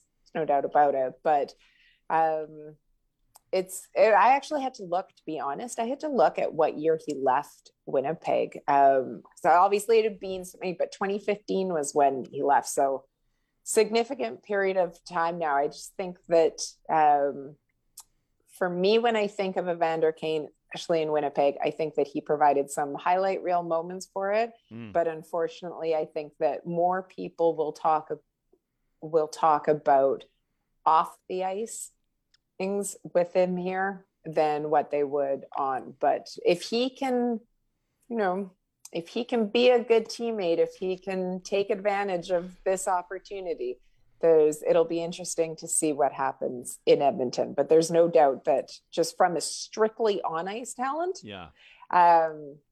there's no doubt that he's incredibly talented and has a unique skill set when you look at this game overall right now and the way that it's trended, just in how physical he can be combined with obviously the offensive abilities. Yeah, the Winnipeg time, everybody knows somebody who was at Earl's the night he right? That's the thing. Everybody knows the tracksuit, somehow, but even though none of us were there for the tracksuit incident, everybody somehow, appears to have been. And the photo at the Cosmo, right, during the lockout he was calling Floyd Mayweather. And I go, well, the photo I thought was hilarious. And you know what? He's richer than I am. That's the deal. He can do stuff like that because his skills got him a $749 contract long after that.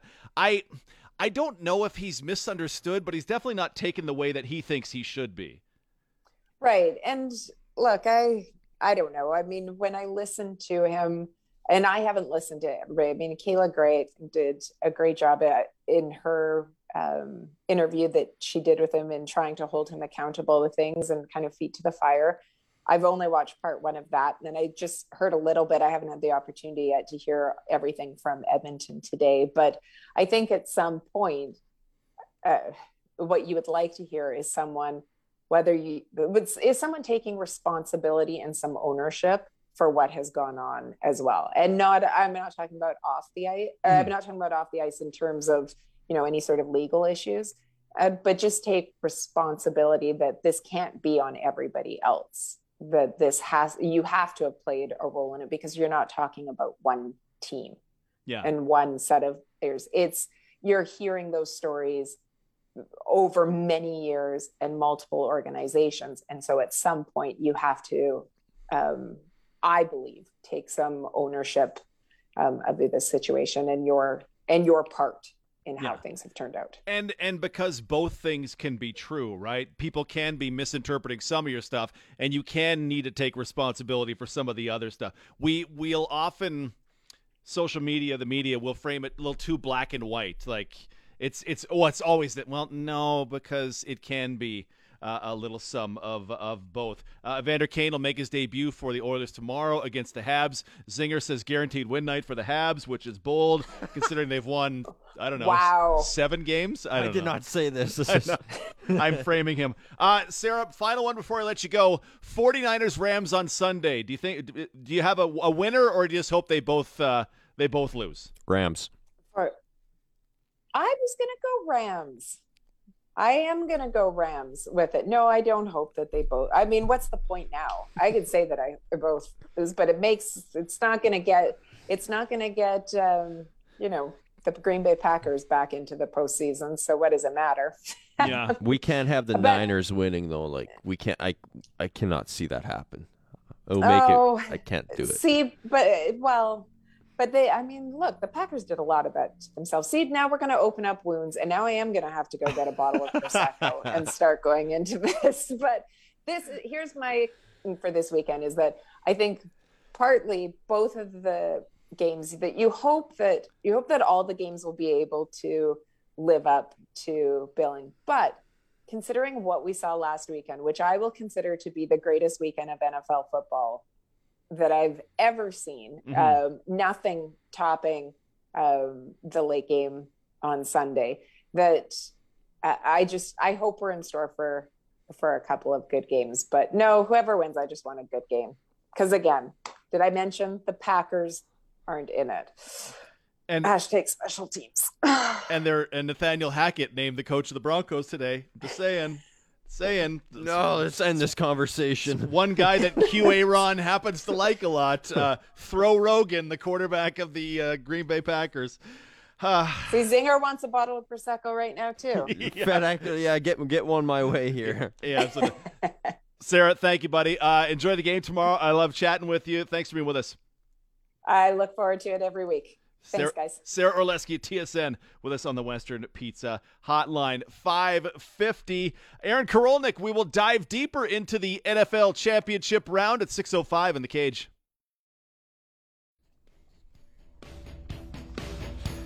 Sports ticker time. A lot of news in the CFL today. BC Lions announced that wide receiver Brian Burnham has agreed to a contract extension with the club. As still got tears in my eyes, DT, about this one. Burnham has been named a CFL All-Star in each of his last 4 seasons. The Hamilton Tiger Cats, they've re-signed Simone Lawrence, Don Jackson as well. Offensive lineman Sir Vincent Rogers, he signed a one-day contract to retire as a Red Black. Rogers suited up with the Red Blacks for 4 seasons and won the Grey Cup in 2016. The sports ticker for Bronco Plumbing and Heating, where professional service is guaranteed. They'll treat you right. 781-2090. And we have the New York Giants, new head coach. Take the under on the Buffalo Bills next season because we got a new head coach, Buffalo Bills offensive coordinator Brian Daboll as their new head coach. Daboll. Oh, that's an A. Yeah, that's Daboll.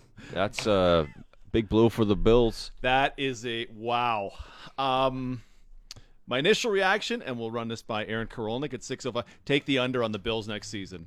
Daboll and that offense. Josh Allen is an absolutely special talent. But let's give a little love to the offensive coordinator who lifted him up to, or helped him get up to that level. Yeah. That could be a problem for the, and that's what happens with success, right? Other teams want to take your guys. Oh, the Buffalo Bills. But like Josh Allen, like we've seen what the Duke, like he's talented. Obviously, it's going to be a learning curve with a new guy in there, but it's definitely going to be a bit of a struggle, I think, maybe even for the first half of the season next year, maybe the full season, but eventually I think he'll get back on track. But well, depending on who they hire. Yeah. Cody Fajardo, 2019. Cody Fajardo, 2021. Mm-hmm. Brian Allen. Josh Allen, 2019, 2021. What if he has the Cody Fajardo type season in 2022? Anything's pot because you never know. What does that coach like to run? What's he got for him? Can he really harness? Is he going to run Allen more? Is he going to take the running out of Allen's system? But sometimes even a change can could be better. Make things like, I'm thinking, I know I'm going back to the Packers again, but just bear with me here. Mike Orlesky says it's fine. Yeah, Mike McCarthy's last few years in Green Bay, the offense was just stale. It was like the same way for like a few years, and then a new system comes in, DT, Matt LaFleur's system, and then what happens as a result? First year Rodgers year is, it's pretty good, and then the next 2 years, MVP. And and one of the best offenses in the league. So, hey, you just never know how it will go. Draft some offensive players, Packers. Brian Daboll, not Doble. Yeah, you remember that. The New York Giants and Daniel Jones. Oh, I remember Jacoby Cofield in 2019 because he played with Jones at Duke. He said, "No, he's the real deal." Like, really? Because he was awful in 20. He's going to be remembered for he's- one play and one play only. And I bet you know what play I'm talking about, Daniel Jones. He's not terrible. Daniel Jones is not. That team was terrible again. Yeah. Jones, I don't think is terrible.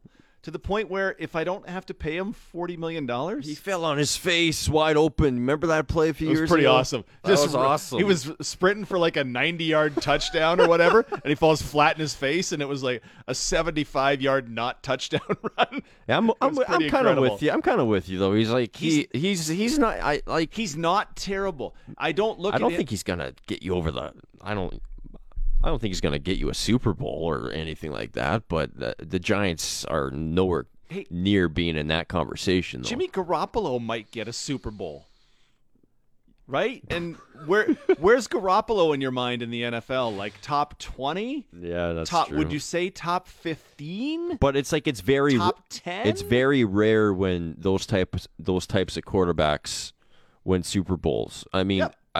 I guess like Joe Flacco, the 2012 season it was. Peyton Manning with the Broncos was atrocious, but Yeah. everything else was so great around him. Like he was very broken by the time he won a Super Bowl with the Broncos. Yeah. But yeah, it is mostly top 8, top 5 quarterbacks. Yeah. This year it's going to be there's a 2 and 4 chance. The guy in the AFC is a top 5 quarterback, whichever one comes out. Yeah. Stafford, okay. Garoppolo's the worst of the 4. I saw some stat today. The last 18 Super Bowls have featured Brady, either Brady, Manning, Roethlisberger, or the San Francisco 49ers. So the last 18 That's so funny. So the last 18 years have featured those 3 quarterbacks or the Niners. So Kaepernick, Garoppolo, yeah. So if the Niners don't make it the Super Bowl this year, then like the streak is broken. Like there's going to be like, because for the past 18 years it's been one of those things. Brian in Saskatoon is on the text line. Brian, you're breaking my heart. I don't like to see this. I don't like the suggestion of this. I don't like any of this. But we'll address it on the other side of the break. News is next. Aaron Karolnik talks NFL, and Brian in Saskatoon from the rumor mill. Brian, you're breaking my heart, man. I don't love it, but I'll read it coming up in the cage. Zinger firing on all cylinders at 6:02. Book 'em Mullender time. On a Friday. The Sports Cage brought to you by Nelson Homes, supplying home packages and RTMs for over 65 years. Brian in Saskatoon is on the text line, says, "Hi, guys. Hearing rumors Duke Williams is going to sign with the Elks. I heard rumblings yesterday with Derek Dennis replying to someone's tweet and saying Edmonton. Today, I heard Justin Dunk from 3 Down Nation hint at it. Just thought I would pass it along. 1, Brian, thank you for passing that along. Thanks for being with us on the cage. 2, no. Things we don't need include Duke Williams going to the Edmonton Elks. I think noted CFL aficionado Aaron Karolnik would agree. Duke Williams to the Elks is a terrible idea. I could not concur more, DT. And I heard, much like Brian heard certain things throughout the course of the day, I heard Duke Williams was signing with the Toronto Argonauts. So sucks for you guys out in Saskatchewan. Your team can't steal a guy from my team, okay? That doesn't seem. That's the decision we're all waiting for, right? As CFL fans, is where's Duke going, or is there somebody else who stands out for you? Maybe someone with the quarterbacking realm, Trevor Harris, Jeremiah Masoli. But yeah, Duke Williams seems to be the guy that's in question. I suppose Brandon Banks would also fall into that category, but I think we could all agree that Duke Williams and Brandon Banks probably not in the same category at this point in their respective careers. Yeah, and then even the quarterbacks, right? Masoli, everybody kind of is thinking he's going to Ottawa. Trevor Harris, who knows? But no, I mean, can anybody have a real impact in Ottawa? And Harris probably doesn't go as the starter anywhere, right? So what's he really going to? Is he going to move the earth? Well, no, and I think you're absolutely right. I'm not sure Masoli going to Ottawa, Doug Flutie circa 1995 going to Ottawa is going to make a real difference for the Red Blacks regardless. But I think the Trevor Harris potentially in BC backing up Nathan Rourke, I mean, that seems like a logical fit, but I almost wouldn't like that as someone who really wants to see Nathan Rourke succeed as a Canadian starting quarterback, this it kind of just leaves the possibility, the door open for a switch in case of early struggles. I'm really hopeful that BC just commits to Rourke. They got Brian Burnham back there. Of course, Lucky Whitehead signing there as well earlier this offseason. So he's got as good weapons as anybody as far as his two top receivers. So he is absolutely in a position to succeed. I'm hopeful that we're able to see that opportunity and hopefully he thrives in BC. It'd be a lot of fun to see that. Players can start officially talking to other teams as of, I believe it is Sunday, and then the free agency a week from Tuesday, this coming Tuesday, and we'll see how this all shakes out. All right, Aaron Karolnik of TSN Edge and TSN Radio. Man, I don't know if they're Buffalo, Kansas City was the Super Bowl, right? Like best of three, they just keep playing for the Super Bowl, right? I think that's fair. Maybe best of seven. I don't know who that's would good sign for up for that. That was as good a game. I don't care what sport you love, football, hockey, basketball, as you'll ever see. And you're almost still kind of just recalling the highs and lows and depths of despair, depths of joy, and just pure incredible quarterbacking from Mahomes and Allen. And I don't know if we'll get the same from Mahomes and Joe Burrow, but it wouldn't surprise me at all, DT, if you saw a very similar score, maybe amount of points. I would probably say that's more likely than the score being as close, but I think this game will be full of fireworks as well. I was going to say, at least there's the potential for, at its absolute max, this could be 90% of that game, because though Kansas City is a much bigger favorite in this one than they were in the game against the Bills, Cincinnati has shown it's for real. Oh, there's no doubt about that. I mean, a couple of huge wins for the Bengals. And there's a lot of people pointing to the Week 17 game between Cincy and KC as a reason why the Bengals are at least legitimate options to compete, if not win this game, cover the 7.5-point spread, which has moved off a number of 7 in the past 24 hours, which I find interesting. That money's coming in KC. But I was delving deeper into that Week 17 game today, DT. And if you look at some of the absences or situations for Kansas City, it basically couldn't have been worse. If you look back on that, both Travis Kelce and Tyreek Hill missed the entire week of practice because they were in COVID protocol. They didn't have Jerick McKinnon as part of their offense at that point, and he's emerged in the playoffs as a very versatile threat. And they were missing one of their tackles for the entirety of the game. He was ruled out just before game time, and then another got injured in the midst of that game. Right. Not to mention they were on the road. So I think you add all these factors in. Joe Burrow had 446 pass yards in that game. Ja'Marr Chase had 266 receiving yards and 3 touchdowns. It seems to me, if you want to look back at that as a reason that the Bengals have a chance, I think it actually is the opposite. And that KC, the only reason that game went the way it did was that KC had just a number of unfortunate series of events that kind of all came together, and the confluence of those events was resulted in that loss for Kansas City. Personally, I'm on the Chiefs. I bet them -7. I'm not loving the -7.5 as much, but I think this is a game that flies over the total of 54.5, and it's going to be an absolute shootout, and you're going to see a ton of scoring from both Cincinnati and KC, whose defenses, I mean, you look at the Chiefs, DT, and you take away those Steelers games that we saw them play in the second half. It's a very mediocre defense still. I don't believe the Chiefs defense is anything to write home about. And I think Burrow and Chase and those guys can put up a bunch of points, but I don't know if they can do it and outdo Mahomes and company at this point. Here's my mild reservation when you talk about the total. Last I saw 54.5. Cincinnati's interior O-line just got destroyed last week. 9 sacks of Joe Burrow in that game. KC can get to you through the middle of their with their defense, and you talk about Ja'Marr Chase and 266 and 3 scores in that game, turning 8-yard passes into 70-yard touchdowns, and Daniel Sorensen took the most bizarre angle to a deep ball by Chase that led to a touchdown. If any of that's cleaned up and Chase has only 100 yards, I don't know that Cincinnati can keep pace with this under non-extreme circumstances, like 266 from their stud receiver. And I absolutely agree with that. There was a number of things that happened in this game that were just weird. Unsustainable is the word I was going for. Yeah.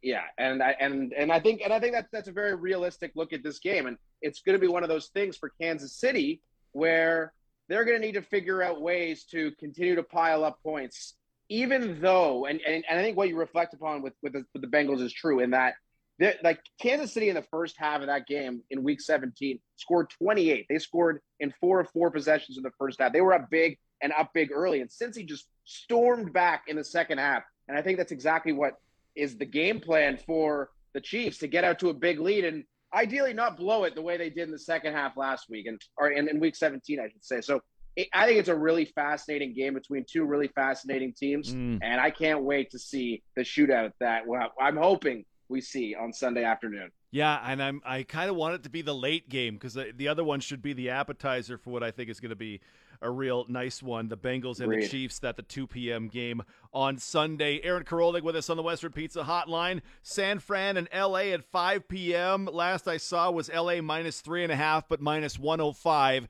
So pushing perhaps back to a 3 with a total of 45.5. Can San Francisco, a team that scored, 6 offensive points, can they keep up in this game? I like San Fran to not only cover the 3.5, but to win the game outright. And I read some really fascinating things over the course of the week, and a hat tip to Adam Chernoff from Covers.com, who's had some great guests on his show this week.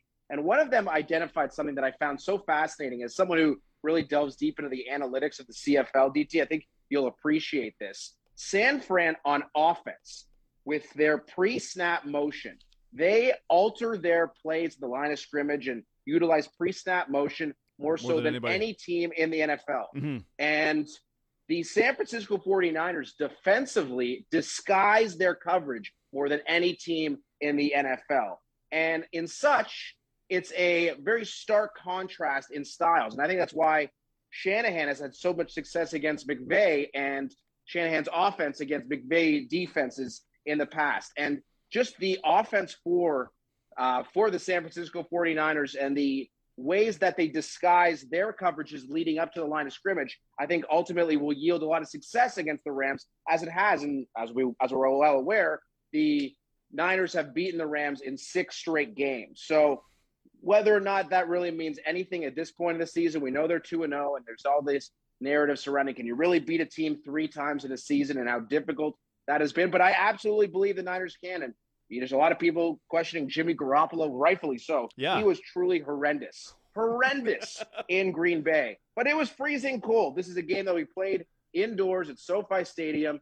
And if there's ever a situation where Jimmy G can get on the board, and we know the stats about how successful he has been in his career, at least as far as wins and losses go, I think you're going to see a team in San Francisco that takes it right to the Rams. This is a game that can go either way. I love San Fran plus the points. You get that hook on the field goal, and I think it's a 3-point game either way.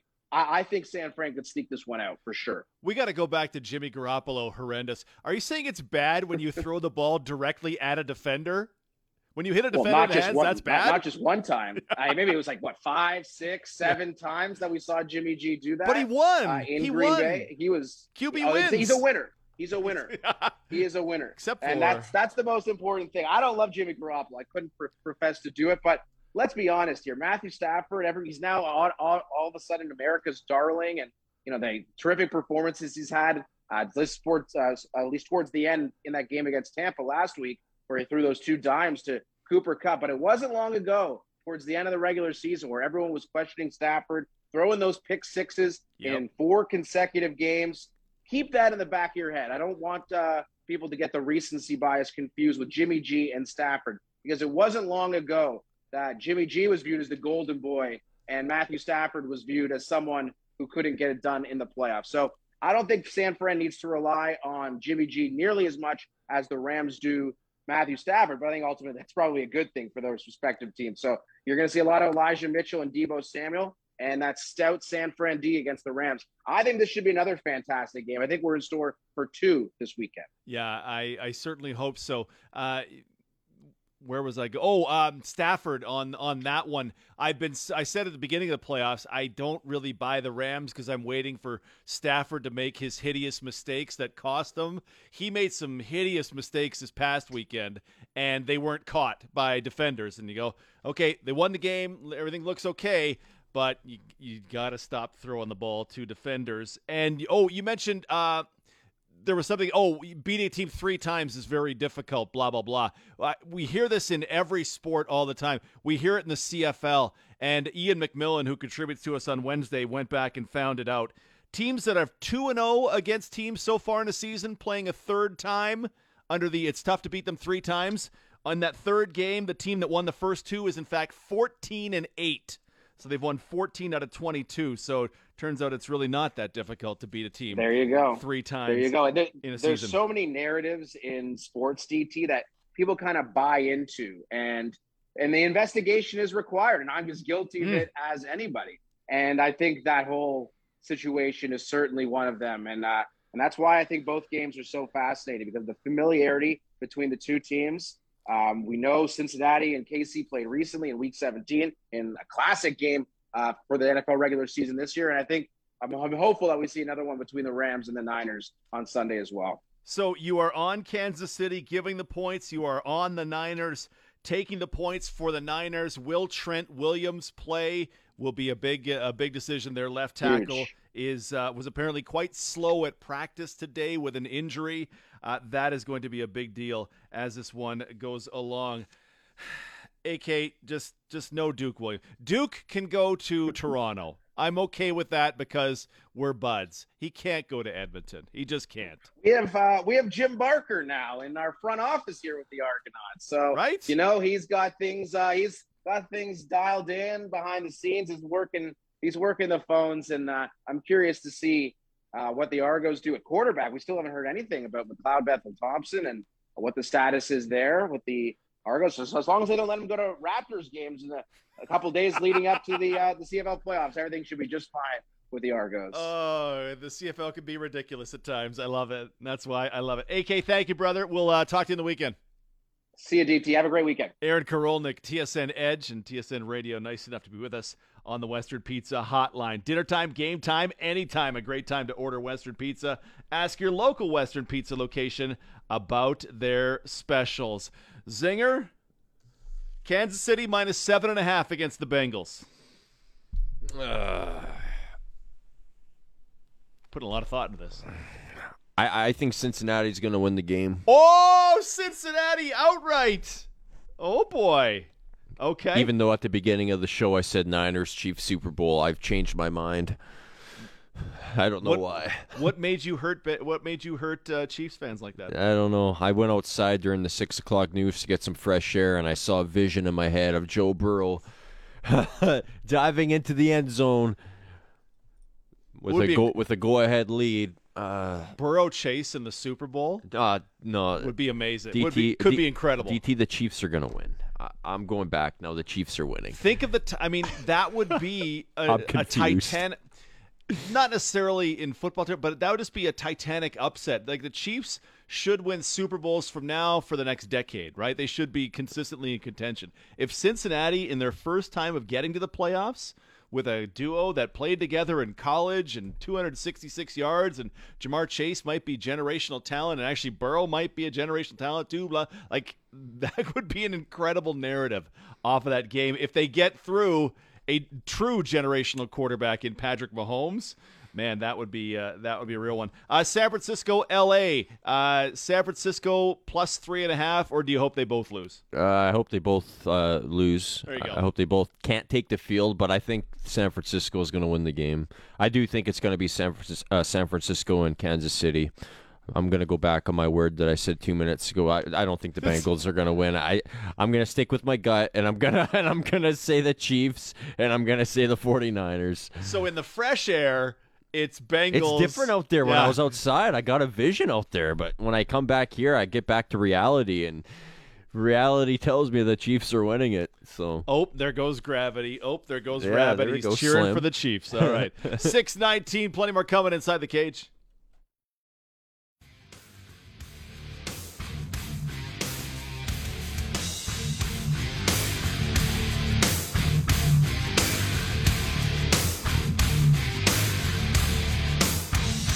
620. Sports Cage on 620 CKRM. Just checking up on something. The Cleveland Cavaliers, 2 games back of the Chicago Bulls in the loss column. Zinger, when I make retirement money on my Cavaliers 100-1 to win the division, what do you want me to buy you? Maybe a house. Nice new house. Mark it down.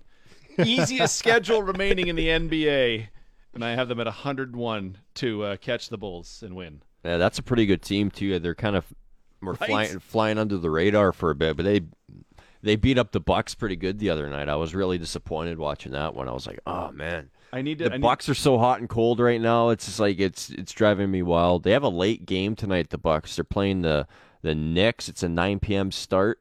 So that's what? That's a little weird one because it's in Milwaukee, but it starts at 9. Isn't that? So it's in Central Time Zone with a team from the Eastern Time Zone, and it's at 9 o'clock. Yeah. All right. Yeah. Whatever. Unless I'm seeing it wrong, but I've looked at a couple different sites, and I'm looking at it here, 9 o'clock. Like, why?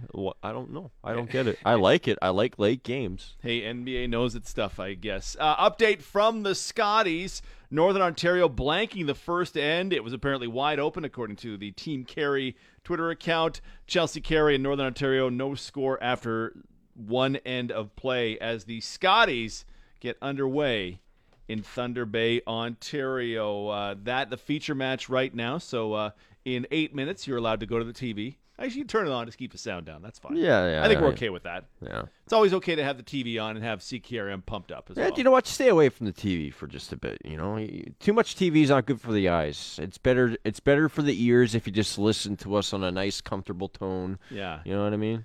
Save the eyes. Says someone who plays like 10 hours of video games every day. But anyways. I got to get back to the video gaming. I did like 2 missions of Red Dead Redemption over my vacation. Was it too overwhelming for you?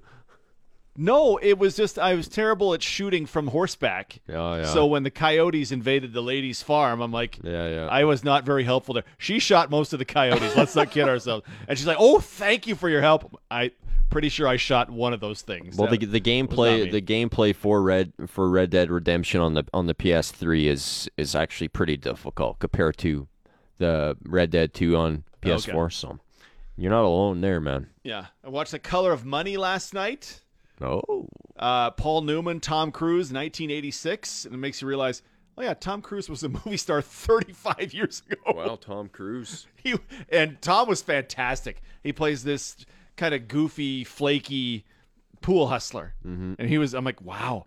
I guess this would have been, would that have been a year after Risky Business? But 35 years ago, he was a movie star. That dude's going to be jumping off a building in Mission Impossible 10 2 years from now. I wasn't around 35 years ago, so I can't speak on that time period. I finished Ozark last night. Ozark. All right, we got 4 minutes. I don't know how do we do this though, because we can't because it's I don't only been out for a week. I don't want right? to spoil it for people. Let's talk about it in generalities then. Were the first 7 episodes of season 4 worth it? Oh yeah, I think like in my opinion, it was one of the better seasons. I thought the writing was pretty good. There was a lot of things that happened that maybe you weren't expecting to happen. The last episode for sure. Yeah. There was right at the end there. That was Yep. So overall, no, I'm very pleased. I was right after I finished it. I went online and I was looking to see when part 2 would be released, and there's no date. Yeah, there's no date on it, but they do seem to think that it's going to be coming out in 2022 sometime, whether it's in the fall or summer. So 3 important people died during the season. Yeah. The 1 and then the 2. Yeah. Is that right? Was there of the 3 people who died? Anything? Yeah. So there's three important ones, and then there's one random one that I can think of. Okay. Yeah. Of the 3 important ones, one of them really broke my heart. Yeah. One of them really broke my heart, and it came in the same scene with the other one. I feel you. We're speaking in code. Adnan Verk, who guest of the show, does a lot of stuff as far as this. He does not like Jason Bateman in this role. He thinks Jason Bateman's doing a terrible job acting in it, and Adnan knows movies and acting and stuff. Bateman, I mean, he's always got his head down. He's always looking another direction, and Adnan hates it, but I really love Bateman in this because his whole time is, I have to not get killed by the mob. My whole thing is, I got to do this fun, so I got to eat a bag of bones. Like, I love his acting he's style great. in the role. Like, I think he's doing. That's the first I've heard of someone not thinking. But Laura Linney at the end of episode 3, the thing happens with Laura Linney where you're like, oh, another example of, you are fantastic at your job. Yeah. Just, well, maybe I will. It's, again, no spoilers, but like, oh, maybe I will and maybe I won't. Yeah. As I watch you and there was one scene in the final episode, DT. It was from an actress when she storms into a house. Yep. Like that was like a goosebumps type scene, man. Like that's like Really good. That's Emmy worthy. That scene right there, man. Like really good. That was. She is such a great actress. Yeah. And that was such a great scene. I think without giving anything away, we can say it's Ruth we're talking about. Yeah, she is tremendous, and I had never seen her before season 1 of Ozark. Yeah, that scene was phenomenal. She did a movie called The Assistant, which is about sexual harassment in the workplace. The Assistant was a terribly slow movie that was really boring, and I couldn't make my way through it. But watch her and go, you have it. You absolutely have it. I cannot wait for the second half of season 4 of Ozark. Oh man, whenever it's gonna that be good. comes. Time to watch some Too Hot to Handle, I guess. Now season 3's out. Crave TV, The After Party, Oh. debuted today. It is, and I believe it's going to be 8 episodes, or is it on Apple TV? Pardon me, it's on Apple TV. It's 8 episodes. Tiffany Haddish, Ike Barinholtz, Ileana Glazer, Dave Franco. I guess there's some sort of crime or some murder that happens, and it's told from 8 different people's perspectives. The night is told. So the first 3 episodes are out. I am very excited about that one. Channing Tatum is going to be in there. Will Forte is going to guest star as well. I'm looking forward to that one. Check that out. We're going to that debuted on Apple TV tonight. Duke Williams, don't do anything over the weekend. Edmonton's a terrible place. You don't want You don't want Nick Arbuckle throwing you the ball. Oh, it's so far north. And plus, Darius Bowman there. He's in his prime. You're not going to beat out that guy. Right? You know? Deadmonton is its nickname. You don't want to live in Dedmonton. I know you may have liked it the first time around, but think about the talented receivers that were there at the time. Yeah, Those Michael guys aren't Riley at back. the time. Had Riley, exactly. Bryant Mitchell was there. Prime Darrell Walker. It's not the same anymore. Ross isn't prime Darrell Walker. Yeah. Just don't do that. Don't Got go there. No, just not that one. Toronto. And not Winnipeg. And not Toronto either. Yeah. Although Toronto's better than Edmonton. But we just can come to Toronto. Just come to Saskatchewan, okay? We will keep you updated on that one as it goes along.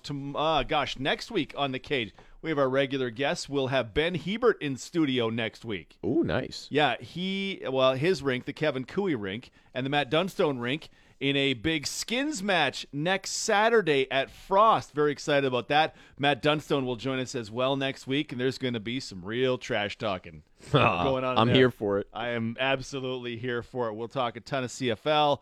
We got Rider News. Craig Reynolds will join us to talk Riders on Tuesday.